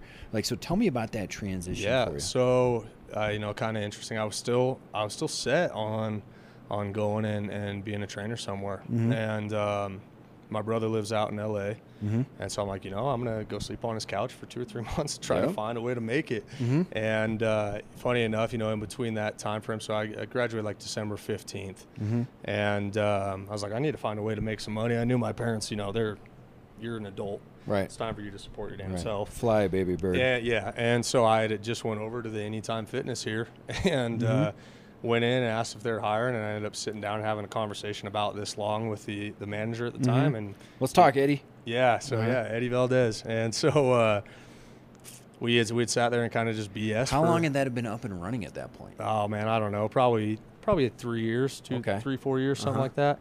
And he hired me on the spot. I got super lucky. We hit it off right away. Started doing personal training. Started kind of building that business. Yeah. Kind of moved into an assistant manager position, and then Eddie was off one day at lunch, and he probably doesn't even know this, so it'll be news to him. But Rosenbaugh was the head coach at the time, and I get a phone call. What's up, Rose? And when are you taking lunch? And I was like, I don't take lunch. Like I need to make money. Doing PT. That's when they come in. And he's like, okay, well, I'm gonna be over there in about a half hour. I'm like, all right. Eddie had left for lunch, and Rose came in. He's like, let's go sit in the office. We need to talk. And, told me that, he's been wanting someone to do strictly with football. And he said, I think you're the guy. I was sitting there last night thinking about it and, thinking about your work ethic and, whatever. And, we want you to be the guy. And so at that point in time. How does he know who you are? Rose? Because he's your – okay. It was my senior year. I got you. So he came in the spring going into my senior year, and then I played my senior year for Coach Rosenbaugh. Okay. And so, he told me, he wanted me to be the guy. He's a businessman. We're going to figure out your master's program, all that stuff. Right. You don't got to worry about it, but you need to, this is what you need to do. Yeah. Pretty much what he told me. Yeah, he quarterbacked you up. Yeah, and so that night I get a call from Gersick, and he's like, I heard you already talked to Rosenbaugh. And, my biggest thing was, are we working side by side? What are we going to be doing? What do I need to do to make things better in here? And it was kind of, you got to follow Title IX. You're going to work with probably softball or women's basketball or something along those lines, right? And but you're going to be primarily focusing on football. So I'm like, all right, I'm in. I'm in right away. And so I, end up kind of accepting, taking over. And how long had you been a civilian at that point? So that was in March. And so, it only been a couple months. So it was pretty quick. Yeah, and like you said, it was kind of, like one of those things you go home and, all I could think about was, man, the guys are lifting right now. Yeah. Man, it's Wednesday night. I should be going to bed because we got morning runs at 5:30 in the morning. So, you've just lived it for, it's been your entire life. Oh, yeah. Especially when you pour into it. Yep. And so, I missed it, but I didn't realize how much I missed it, at the time. And then Rose was like, oh, it's great, you can start in August, and I, essentially, in a less professional way, told him, screw that. Yeah. I'm starting in May. See you tomorrow. I'm starting. When do you take lunch? So I'm starting in May is what I told him. And so I started doing the summer programming and stuff like that summer. And I was lucky because, there were still 15, 16 seniors on the team. And it wasn't we played with you, like we're not going to listen. It was we know how you were, and we will do anything you tell us to. I didn't have to really deal with the issue of getting buy-in from kids right away and stuff like that. Because you were a dog, right? I just like to work, man. Yeah. Because it's one thing, and it's like, it's not. Brady's our strength and conditioning. It's like, bro, hell yeah. Brady's are, that's rad. Yeah. So no, it was. I was extremely blessed in that whole transition. But yeah, our first session, I remember, in Cam DeChester, one of my boys was squatting on the far rack by the mirrors, and I'm sitting there, yelling at dudes, and I'm sitting there queuing up, one of my best friends, and he's just taking every single cue. You can tell he's just locked in. And in that moment, it was like, this is what I want to do. Like, this is actually the career that I want, Good for and you, so, man. yeah, it was, things happen in weird ways and stuff. I wanted to have, like, because I wanted to have, like, a long discussion with you, like, it was very interesting for me because when I built the CrossFit gym, because I wanted the group of people touching the steel, right? Like I was basically just filling my own need somewhere else, right? Find a community of people that have this common interest. But I also had a real strong idea about what strength and conditioning was, not from a programmatic standpoint, but from a culture and overall thematic. So I had to make some adjustments working with general population folks. For right? sure. It's completely different. It for sure. So it sounds like you had a pretty natural transition from student athlete to strength and conditioning coach. Yeah. Good for you. Yeah, no, yeah, and it was, I still at that time, was working at the gym, assistant manager, just trying to find a, make a way to get in the chair I'm in right now. Oh, and that's for sure. I mean, that was, kind of the dream, which, biding your time. Yep, and so, because it would have been real easy, I'm sure, I mean, maybe you even had these times, but, it would have been real easy for you to cash the chips in. They don't value, if I'm not full, and you start trying to, people get bitter and resentful in those positions. For sure. And they don't stick with it long enough to where skill meets opportunity and you're ready to take it over, and you were that guy, you're boom. Yep. Yep. So, no, I was extremely lucky. Just had to, find a way to keep your head above water. Yeah. And that's kind of a lesson, too, to, all the guys that come here. Is it's, and it goes back to redshirting and all that other stuff. Like the things that, are really going to be worth having, a lot of times you're going to have to stick it out. Yeah. And, there are people that come along things and are lucky and, right. Whatever you want to say. Yeah. Extra and even blessed. with the lucky people, a lot of times there's a lot of work going on, behind the scenes that you don't see. Right. But, I mean, how much weight had you lifted up until that point that gave you the street cred to be able to, come in to where it's like there was no question that this is the guy for the job. Yeah. All that stuff and behind the scenes, it just doesn't get the appreciation. Yep. And the only one that loves it is you because you're the one who's doing it. For sure. Yeah. And you probably got called a goofball the whole time or oftentimes. Yeah. Right? Because that's a fascinating thing. Oh, you're going to, I remember doing, crunches on my bedroom floor, and then, a guy walks in that was staying with us for a couple of weeks. Like, what are you doing? We already worked out. I'm like, that's what I got to do, guy. Yep. I don't know what to tell you. You're stupid, So what was that like taking over the program? It sounds like you had this experience with Gersik. You had the mentor to lean on. Did you make any adjustments? Like, what was it like taking it over? Did you need to watch it from the coach's lens for a little while, running what had been run before you started making your own tweaks? Tell me about that transition. So it's a great question, man. Early on, I definitely, fell back onto a lot of his programming scheme, which I still, him and I are very, very similar. Yeah. And a lot of things when it comes to periodization and stuff like that. But, really sitting down, and, it's what's crazy about it, too, and I always, think about this, if there's one thing that I wish would have been a little bit different, it's that I would have been an actual GA that sat in the desk and lived in the dorms and whatever. But I was, working 12 hours a day over at Anytime Fitness and then hustling. Yeah. And so, I'd have my morning sessions here, which were, usually 6 a.m. to 7 with football, maybe 7 a.m. to 8 with football. If we were broke them up into two groups, and then, on the Tuesdays and Thursdays or whatever it may be, I was working with baseball and softball, and it would rotate. I got to work with wrestling, I got to work with golf, I got to work with lacrosse. So I got to work with a lot of the teams in those 2 years, but I was always jealous of the guy. And, it's funny, the ones that were here, were like a thrower that we were, we could rely on. We knew he would sit here and make things safe, but he never wanted to be a strength and conditioning coach, right? Right. But it was a perfect GA for someone that's like, okay, I need to go, have a meeting, and he's going to be consistent, and he's not going to let anything happen. Yeah.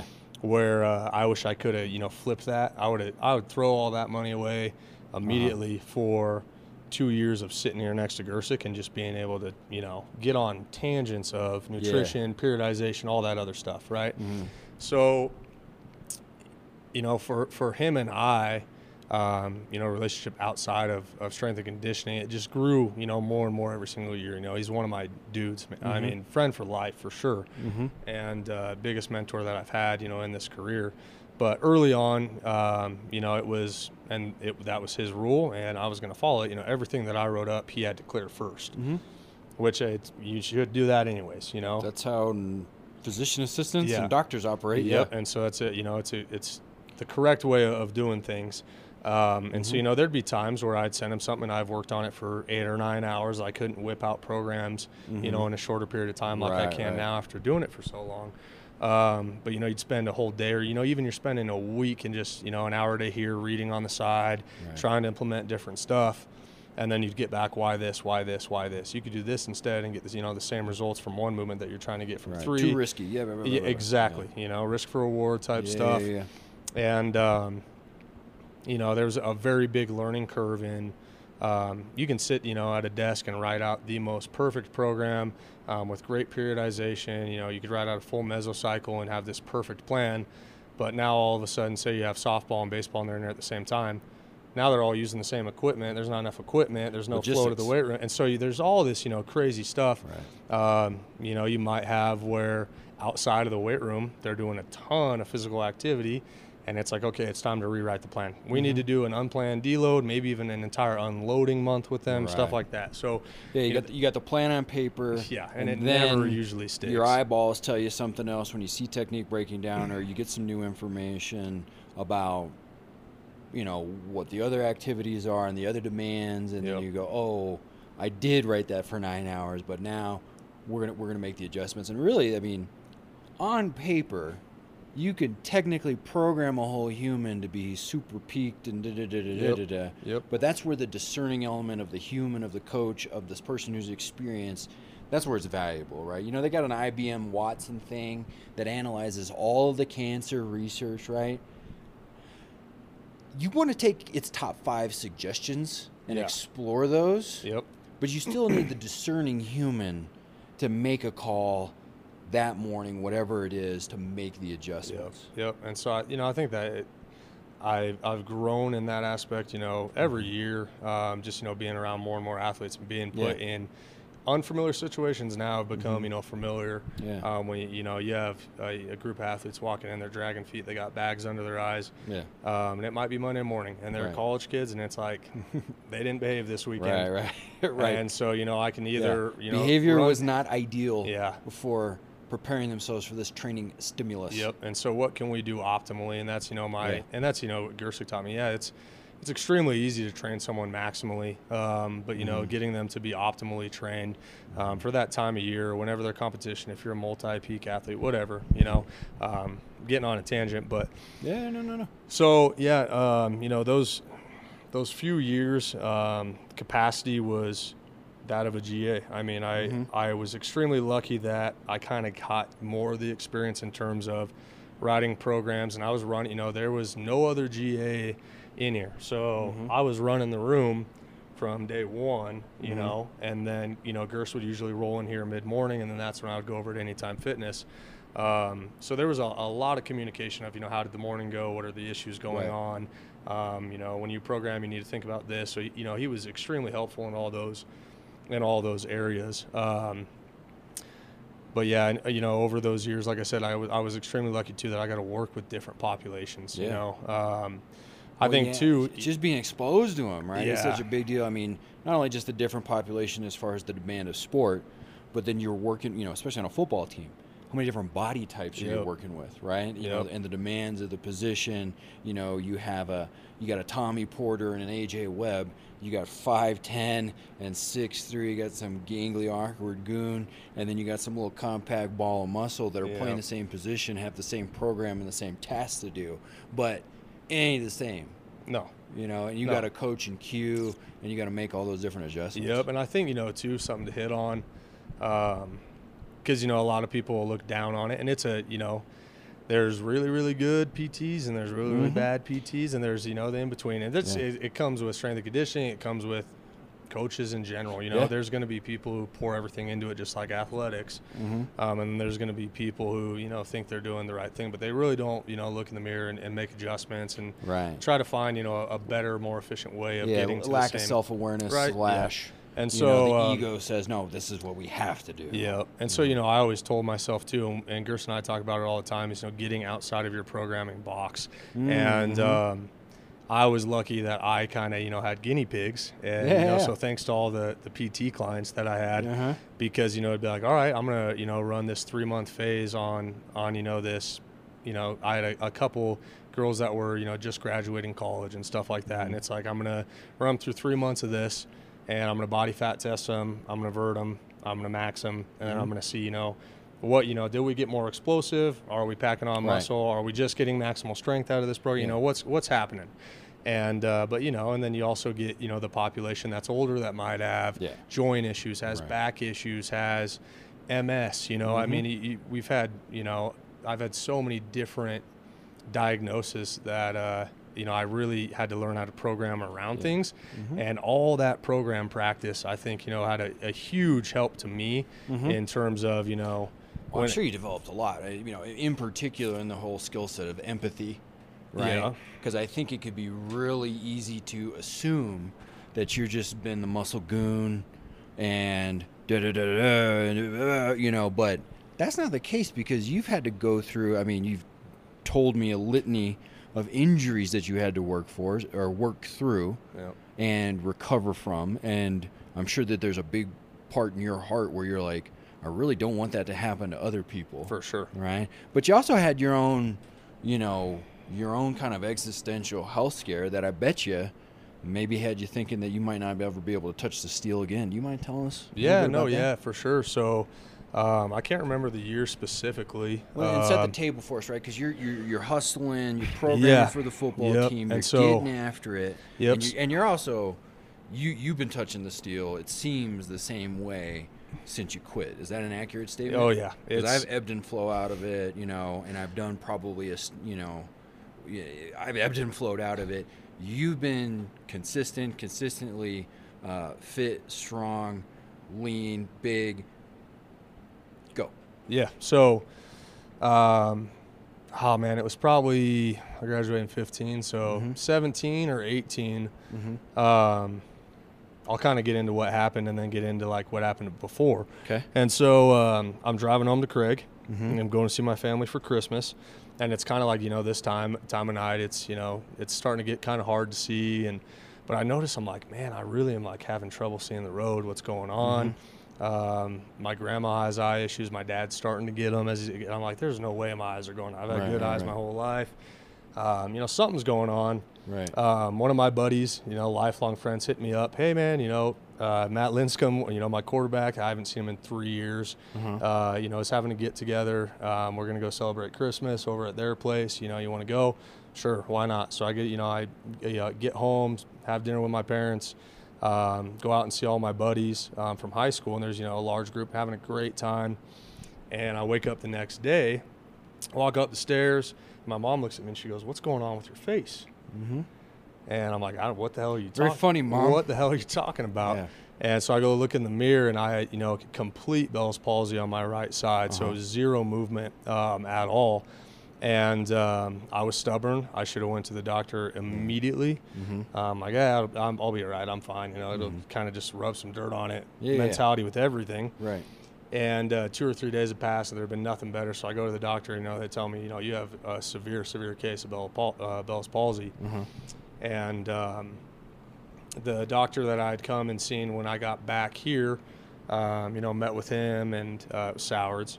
He said, you're a young kid, man. You're probably gonna, rebound from it good. I know you eat well. I've known him for a while. I know you eat well. I know you're, always working out and everything like that, and so you should rebound, from it. But coming back on it, at that point in time, I was, doing crazy hours where it was like I'd have, I'd be, opening up Plackey Hall at 5:30 in the morning. We'd be starting warm-ups at 5:45. Training 2 or 3 teams. I'd go over to Anytime Fitness. 8 to 10 is usually a dead hour, so I would immediately lift, get my lift in, and then it was like client at 11, client at 12, client at 1. Maybe I had 2 off, client at 3, 4, 5, 6, 7. Going home, eating, going to bed. So you're running these 14, 15-hour days, back to back to back. I was doing extremely well. in my training and in my nutrition and everything like that. I was putting, you know, good weeks back to back, but it was training with extremely high volume, training my tail off, you know. And so you think of, you know, just the general fatigue and stress on the body, and I feel like I've usually been good at, you know, being able to push stress away, you know, from a day-to-day aspect, going home and, you know, leaving work at work and being able to decompress and stuff. But, you know, looking back on it, I just think it was, you know, the stress levels, the, you know, lack of recovery, all that stuff, you know, and it was just one of those things where, you know, you don't realize you're stressing as much as you probably are. And then it catches up to you. Your tolerance just builds. And it's kind of, you know, the big man upstairs way, you saying, you know, it's time to slow down. Excuse me, sir. I know that you've been doing everything proper. You know, you're eating clean as a whistle. You're getting after it. Your condition. Still human. Good day. Yep. And so, and you know, it was honestly a brutal thing. You know, you'd asked me before we made the mics hot, you know, if I was cool talking about it. And it's, you know, it was one of the toughest things that I had to go through in my life. And honest to God, you know, the people that could still look me in the face and not act different, sit there and have a conversation. Because, I mean, it took me, and I still have, you know, some residual effect. I'm probably 95% recovered. People won't notice it now, but I still can because I've looked at my face for, you know, 29 years. But it was, you know, I knew right away the people that actually cared because they still treated me the same. They weren't sitting there, you know, looking at my face, what's going on, you know, with Brady. And the ones that really got me through all of it, Adams State football, man. It was, you know, and some of the athletes here that I was working with, it was, you know, instead of like the what the hell's going on, it was the I can't believe this happened to you, coach. You know, are you all right? Do you need to talk? You know? And, you know, I think back to that class, Braden Meyer, Ian Friday, all those guys were there when it happened. You know, and I'd taken a couple of weeks off of work, and then it's one of those things. I think the hardest thing about it was, you know, we all have our issues, whether, you know, someone has a family member that's sick, you know, home life isn't what you want it to be at the moment, you know, whatever it may be. Those are easy things that you can hide. But, you know, then when you're walking around and half your face is paralyzed, it's one of those things that everyone's going to see, right? So it was very difficult to come in here that first day, you know, and even like Larry, Caitlin and Gersick at the time, they're like, you can take off as much time as you want. And I was like, screw that. I just need to get back to normality, you know? But, you know, coming in and telling all the athletes, you know, this is what's going on. It might come back. It might not. You guys don't got to worry about me. This is your time to get after it, you know? And so I kind of just had that attitude of, you know, full steam ahead. Like, this is something that was thrown at me. There was, you know, a wrench thrown in the plan of normality.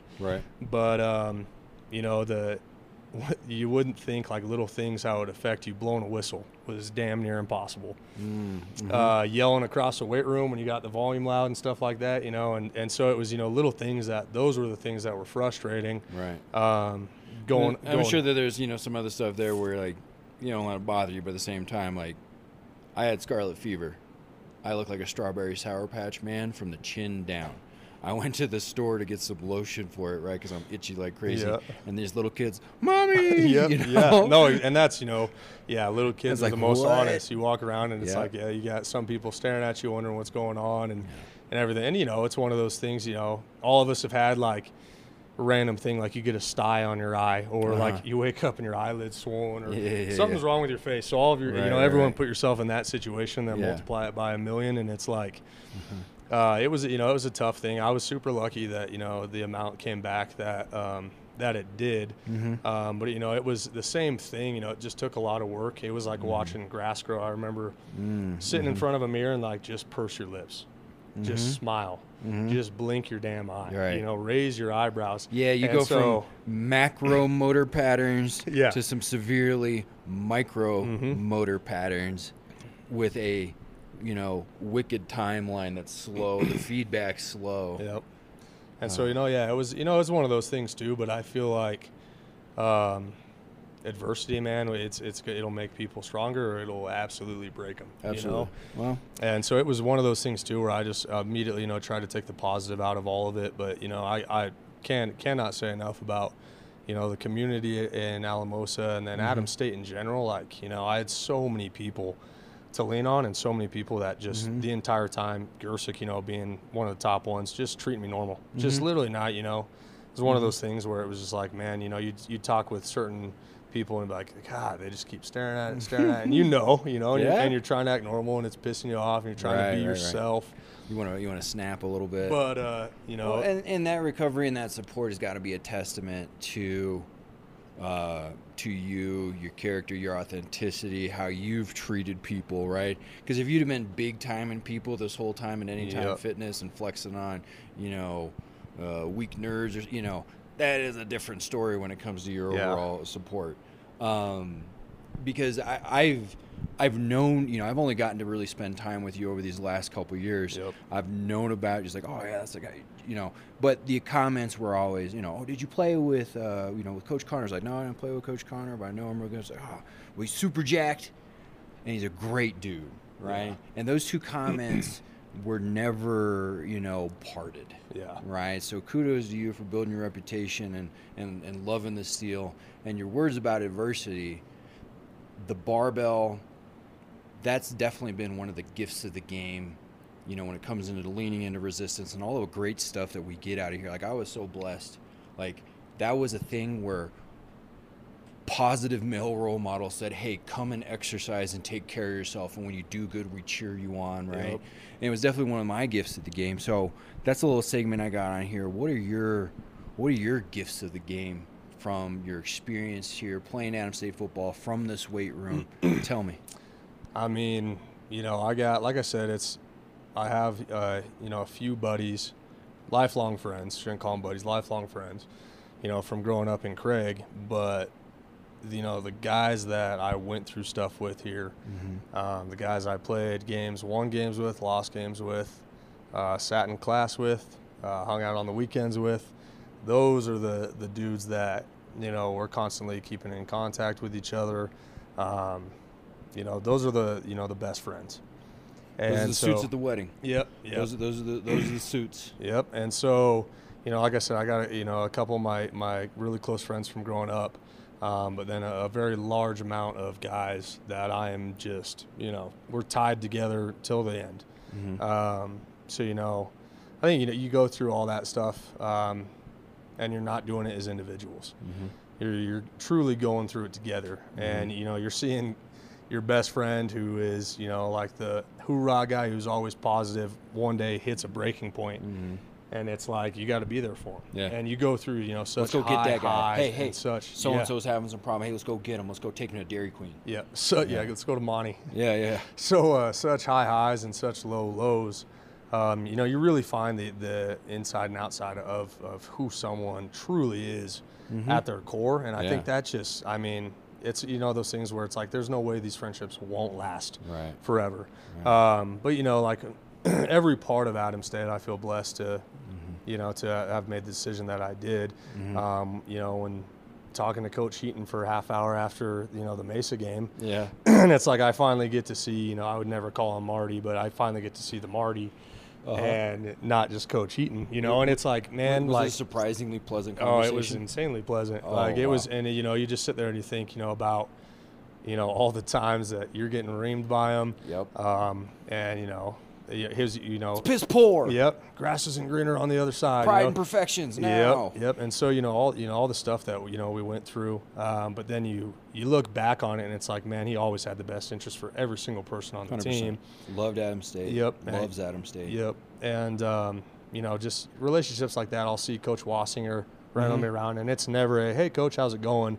It is always a, you know, oh, I heard you're at the college, you know, what's going on there, you know, keep me updated. Drives through my yard special when he's going through with his lady busting up mosquitoes, you know. It's like, oh, that's AJ's house. You know, you dusted her up good. So, you know, you just get so many relationships, you know, even with the exercise science department, you know, Tracy Robinson, who's still there.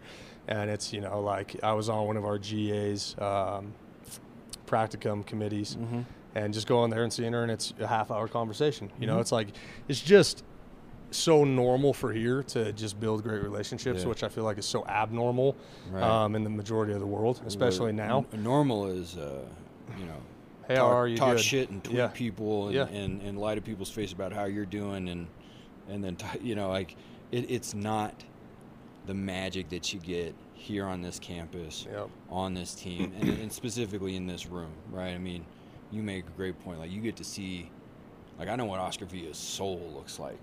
Yeah. Right? Because I've seen him under 405. I've seen him in fourth quarter, fourth down. And, you know, that's the guy you go, hey, you watch my kids, something, you know, bad happens to me. Like, and it's very encouraging to have an Adams State guy. Not that you always need an Adams State guy to be in charge of Adams State things, but to have someone who's so dedicated, and it's, you know, not only your dedication, but also the stories that you hear from an Ian Friday, right? Yeah. Where, you know, Coach Connor changed my attitude on this. And, you know, Ian Friday make some big changes that put him in a position to be an NFL prospect and really make a difference. Yep. Steal that from Marty, make a difference. Yep. Go Mad. Yeah. Well, I do have a little fireball round I want to go through, but I also want to say thank you. You know, thank you for your time as a player, man. and your contributions to the program now. There's a lot of things that I do want to talk to you about in a follow-up episode, especially, you know, some words to those students that and student athletes that are playing now that do want to get into the strength and conditioning game. I really want to geek out and listen to you. I know Gersick's one of the corners that's built the foundation of your philosophies around strength and conditioning, but I bet you there's some other folks in there too. I'd love to geek out on that a little bit harder, but I want to ask you some good old-fashioned bro questions before we cut this thing up, right? So fire them off. Okay, tell me what's in your gear bag, right? As far as, all right, you're going to get a lift in, right? I got a couple of things. I got some of this and some of that, and we'll, you know. But what are some of the must-haves in your gear bag? All right, number one, you know, and Gers will make fun of me for this, but I am a chalk monster. Okay. And so I gotta have chalk, man. I don't see a chalk bowl around here. There it is. Oh, there she blows. Yeah, okay. behind the desk. But I need that chalk. I need it on my back if I'm squatting. I need it on my front shelf if I'm cleaning. Feels good. Yeah. So no, I'm a total chalk monster. So that's the number one. Heavy squat day, Ray-Ban knee sleeves. Oh, yeah, it's the go-to. You got the ones that are like that blue camouflage I got the old looking? blue ones. Yeah. I got the or old, the thick ones. Yeah, the old thick blue ones that were like, you know, in the Olympics. 7 millimeter or something. Yeah, like yeah, that? they're extremely thick. Okay, you got the knee sleeves. Keep them warm. Keep your sliding and gliding going. What else? I was, you know, my entire life a weight belt guy, but I haven't been recently. I don't know why. It's a love-hate relationship. I don't know why. Right? It's definitely a tool. Appropriately deployed is good for you, but at the same time, I went through a period where I'd put it on, and then before I said I'd take it off. I don't need this, you know? Yeah, so I don't know. I've just been more comfortable without it in like the past year. And then the same thing, I used to be always, you know, wrist straps. I'd tape up when I was an athlete here, but I've been trying to go away from it as well. I got, you know, obviously my lifters, got my Olympic weightlifting shoes. What flavor are you rocking? Those Adidas? So it's Adidas, and they're old. I mean, they're broken in, and they're, you know, fit my foot perfect. Yeah, that's so I'm you know, dreading the day that they actually fall apart because I don't want to have to break a new pair in for a year. But yeah, so those bad boys. You know, if you call them lashes, you got any lashes for, like, you know, we used to have the Harbinger cotton lifting straps. Oh yeah, So those are, you know, strictly 405 and above. Yeah. So that's kind of my rule on that. You know, you need to be able to handle. Grip strength. Yeah, you need to be handling 405. Oh yeah. Yeah, don't make a plate you can't eat, boy. I'd love to just do an episode of cliches and stuff like that for you because they're so funny. Yep. So I do have some of those. But yeah, I mean are you on the smelling salts level? Yeah, I was gonna say that too. I love salts. Yeah, yep, that's exactly what I have. So Juji Mufu. Yep, I have a little bottle of that. So yeah, that's probably better than Will Trujillo just slapping the piss out of my chest before a set. Yeah, 5-star, man. It always helps though. It always helps. So anything else in that bag that you need to talk about? Gosh, I mean, if I'm traveling, it's, you know, beats. Got to have my headphones. Got to have music loud. So everyone that knows me knows I'm a total metalhead. Yeah. And it needs to be on volume 10 out of 10. So and good segue there. So do you have a Spotify playlist?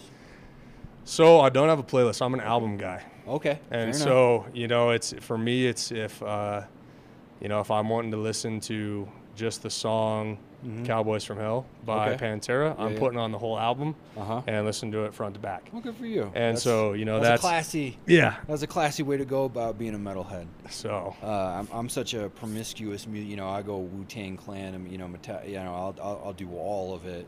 Yep. But I like your answer there. Now, you're gonna max out. Pick whatever lift it is that you want. I don't know if you would change the max out. Okay, let's max out squat. You're up. You're going to go fiddle with the iPod. You're going to send someone to go do it. What's the song that's coming on for the squat max out? It is Psycho Holiday, Pantera. Okay. And so, it's just got it all. I mean, the name itself, says it all. It's Psycho Holiday. And so... Any certain part, like, are you going to lift that bar up when this part drops, or... the whole song, man, is just front to back, just so heavy. But, and it would be anything probably Pantera for me. Okay. That's usually where I go. And it's like, when it's a day, where I'm like, I'm kind of tired. It's like, okay, get 300 milligrams of caffeine in and just go to Pantera and turn on This Is Pantera on Spotify and just listen to them. God bless you. God rest in peace, Dimebag Darrell. Yeah, and Vinnie Paul. So now let's talk if you could go back in time. Okay. Right? And maybe you do this specific for you and you know what your needs are. Or maybe this is just your general advice for that 18-year-old getting ready to come in. What are you going to tell them to put in their shaker cup? And what are you going to tell them to stack up for a supplement regimen? You don't got to go hardcore into this and that, but like some basic things.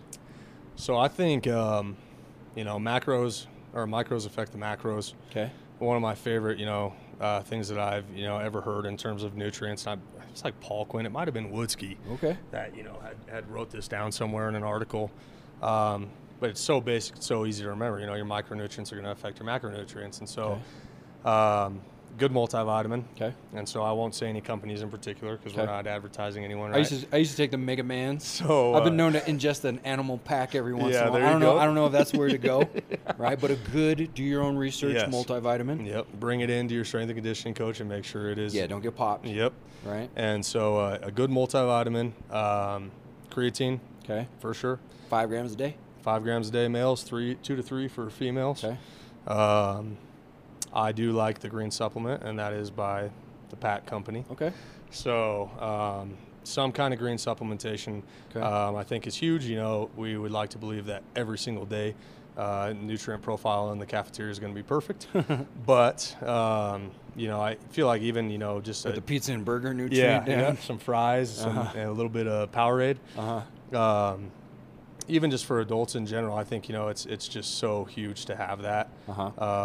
So yeah, some kind of multi, some kind of creatine, micronized creatine, a green supplementation. If you are someone that, you should fix your sleep habits first. Can't stress that enough.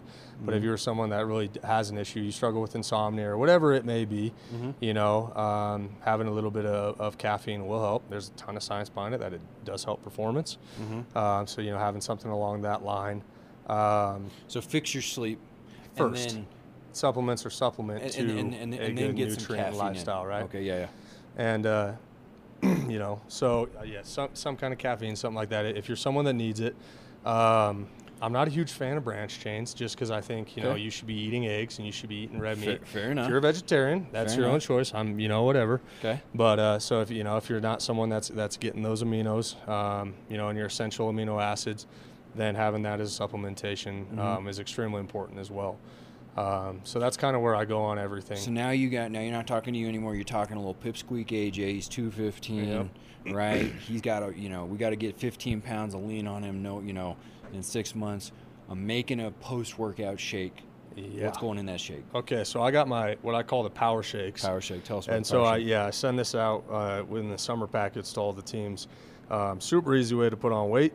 Not only nutrient dense, but also calorically dense. Okay. For that, it is, you're going to be 8 to 16 ounces of whole milk. Okay. You're going to do 1 to 2 scoops of protein, depending. If we're working with a smaller athlete who's 150, you might go on the lower end, but you're working with a kid that's 250 and we want him at 300 pounds. 3 scoops, Webb. You better load it up on the heavy end. And so, so you're going to do 1 to 2 cups of milk. You're going to do 1 to 2 scoops of protein. If you're not already getting your creatine in, which usually you take it post-workout, you put your creatine in there. from there, it's, then finding stuff that has some nutrients and some calories. So I like handful of spinach. I like, 1 cup of any fruit that you like, but something that mixes well with that would be like bananas and strawberries, right? Depending on what kind of protein you have. Oatmeal, throwing some kind of oatmeal in there. So, just trying to get a ton of carbs into you. Post-workout's going to be massive too for your next sessions. Then you could do peanut butter in it, help you gain a little weight. You could even do olive oil in it and help you gain a little bit of weight. Get as weird as you want. Yep. And then I tell them too, if you want to put ice cream in there, you want to put Hershey syrup in there, whatever you need to do, honey. You could do Greek yogurt as well. So just stuff, you just load it up, right? And so I have it a little bit more structured on our plans, you know. But then at the bottom, I'll say, if there's anything else that you want to put in this, do it. Plain and simple. Right. And so, the whole goal of that shake, number one, is going to be recovery. But then if we have a body transformation goal of putting muscle mass on you, you need to be in a caloric surplus. Right. And so. And drinking is a pretty easy way to do that. Very easy, very, very easy. And so what I'll tell athletes too is, don't just make one shake. Make 2 or 3 servings of a shake, put it, in a big blender, and then from there, throw it into like 2 or 3 shaker cups. Batches. Throw it into your fridge, and then, if you have early weights, you have one right after. You go home and you shower, then you go to the calf, and then you eat. Now you say you have, 3 or 4 classes in a row. At 11 o'clock, you're having another shake. Now at 1 o'clock, you can eat a lunch. Now you're coming and you're watching film and you're going to practice. Right when you get off practice, you're having another shake while you're making dinner, and then an hour, 2 hours after practice, you're having your dinner. So just getting consistent. So you got your power shake, you're loading it up. It's got the good macros, the good fats. It got a lot of stuff in there. Now give me a smash or pass. I'm gonna list off some foods that if I had to go back, I'd tell little skinny AJ that boiled eggs. For sure. Okay. Love it. Peanut butter and honey or peanut butter and jelly sandwiches. Love it. Super cheap. It's one of my favorite things, for athletes in terms of like midday, especially if they're doing early sessions and late sessions. Just a great way to get calories, get some carbohydrates in you, get your glycogen stores up. For whole milk, obviously. Oh, yeah. Right? If your body tolerates it, get after it. Yep. Okay. White rice. Love it. Okay. It's probably my favorite, carbohydrate that you could take in. A lot of times it doesn't bloat people. Okay. It's easily digestible. You don't see a lot of people eating a ton of white rice and getting fat either. And so it's one of those things where it's like you can just tell, it is a nutrient that is very, very good at being turned into an energy substrate, and the body uses it very, very well. So canned tuna or pouch tuna? Oh yeah, for sure. Get after it. I think those are like musts. Of course, get your fresh fruit in and your main, protein courses and your veggies, right? But if I'm thinking back, hey, Webster, you need to be doing 2 peanut butter and jellies. I need you hitting 4 to 8, boiled eggs. Drinking that whole milk, eating that tuna fish, just getting those in, because those are, that's a list because of it. They're also very economical sources of protein, fats, and carbs. And what I'll tell athletes too is, in terms of nutrients, your most expensive one's going to be your protein. And so I'll tell them, it's kind of a burden, but really it's not a burden when you look at, how successful you're going to be in terms of transforming your body. But be a frequent flyer at City Market or at Safeway or at Walmart, because when stuff goes on sale, that's when you need to buy that protein. And so you don't need to be going like, oh, it's Saturday, we're going to barbecue with the boys and we've already decided we're going to have steaks, and you go get 3 ribeyes for $50. And then a week later you go check them and they're $28. And so it's like you got to be smart about that kind of stuff. My protein shopping transition, chicken, beef, pork, based off of which one's closest to something a pound. And what's on sale. And I'm even that way too, and it's, sell by date. Oh, it needs to be sold in 3 days. Well, I'm eating it tonight. So it doesn't matter. Ground, it could be ground beef that's usually $6 a pound, and right now it's on sale for $1.99. And it's like I'm buying 3 of them, and I'm having ground beef the next 3 nights. And of course, it would behoove us not to push potatoes. Of course. Here in the San Luis Valley, getting them fresh off the, fresh out the pasture there in Monte Vista, right? Great source. Got some micronutrients going on in there. Tons of potassium. Pretty good for athletes. No, it's that and white rice are my 2 faves. And like you said, they're so cheap, and that's what I tell them with carbohydrates. It's like shelf life for carbs. It's so easy, to buy a large amount and go through it if you're really trying. Right. If you're really trying to eat. Yeah. So, I'd like to do a whole other podcast, like what really trying really means as far as developing a relationship with food, so you understand quantities and that you can, track long enough to where you can eyeball everything and also monitor your performance at the same time, so you know, yes, I'm recovering. No, I'm not. Yes, I'm bonking in workouts. No, I'm not. Yes, I'm gaining, I'm moving the needle towards my meaningful goals. Because I showed up to senior camp at like 220 and I was in really good shape. Not really, it's like borderline unexcusable in some ways. Yeah. But I did the best I could, so I won't beat myself up too much. No. But, Coach, the shepherd of the steel, right? The leader of the Swole Patrol. Thank you very much. You're very welcome, man. Appreciate you. It's been a pleasure. Appreciate you too. Go Grizz. Woo.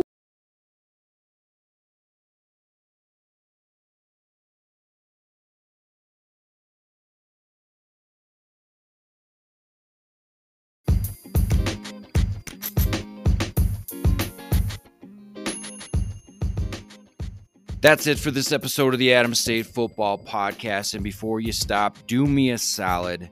Go ahead, listen, subscribe, rate, review, and share this episode on your social medias. If you want to stay up to date with the Adams State Football Podcast and other things that are going on with the Adams State Football program, subscribe to the Adams State Football Facebook group.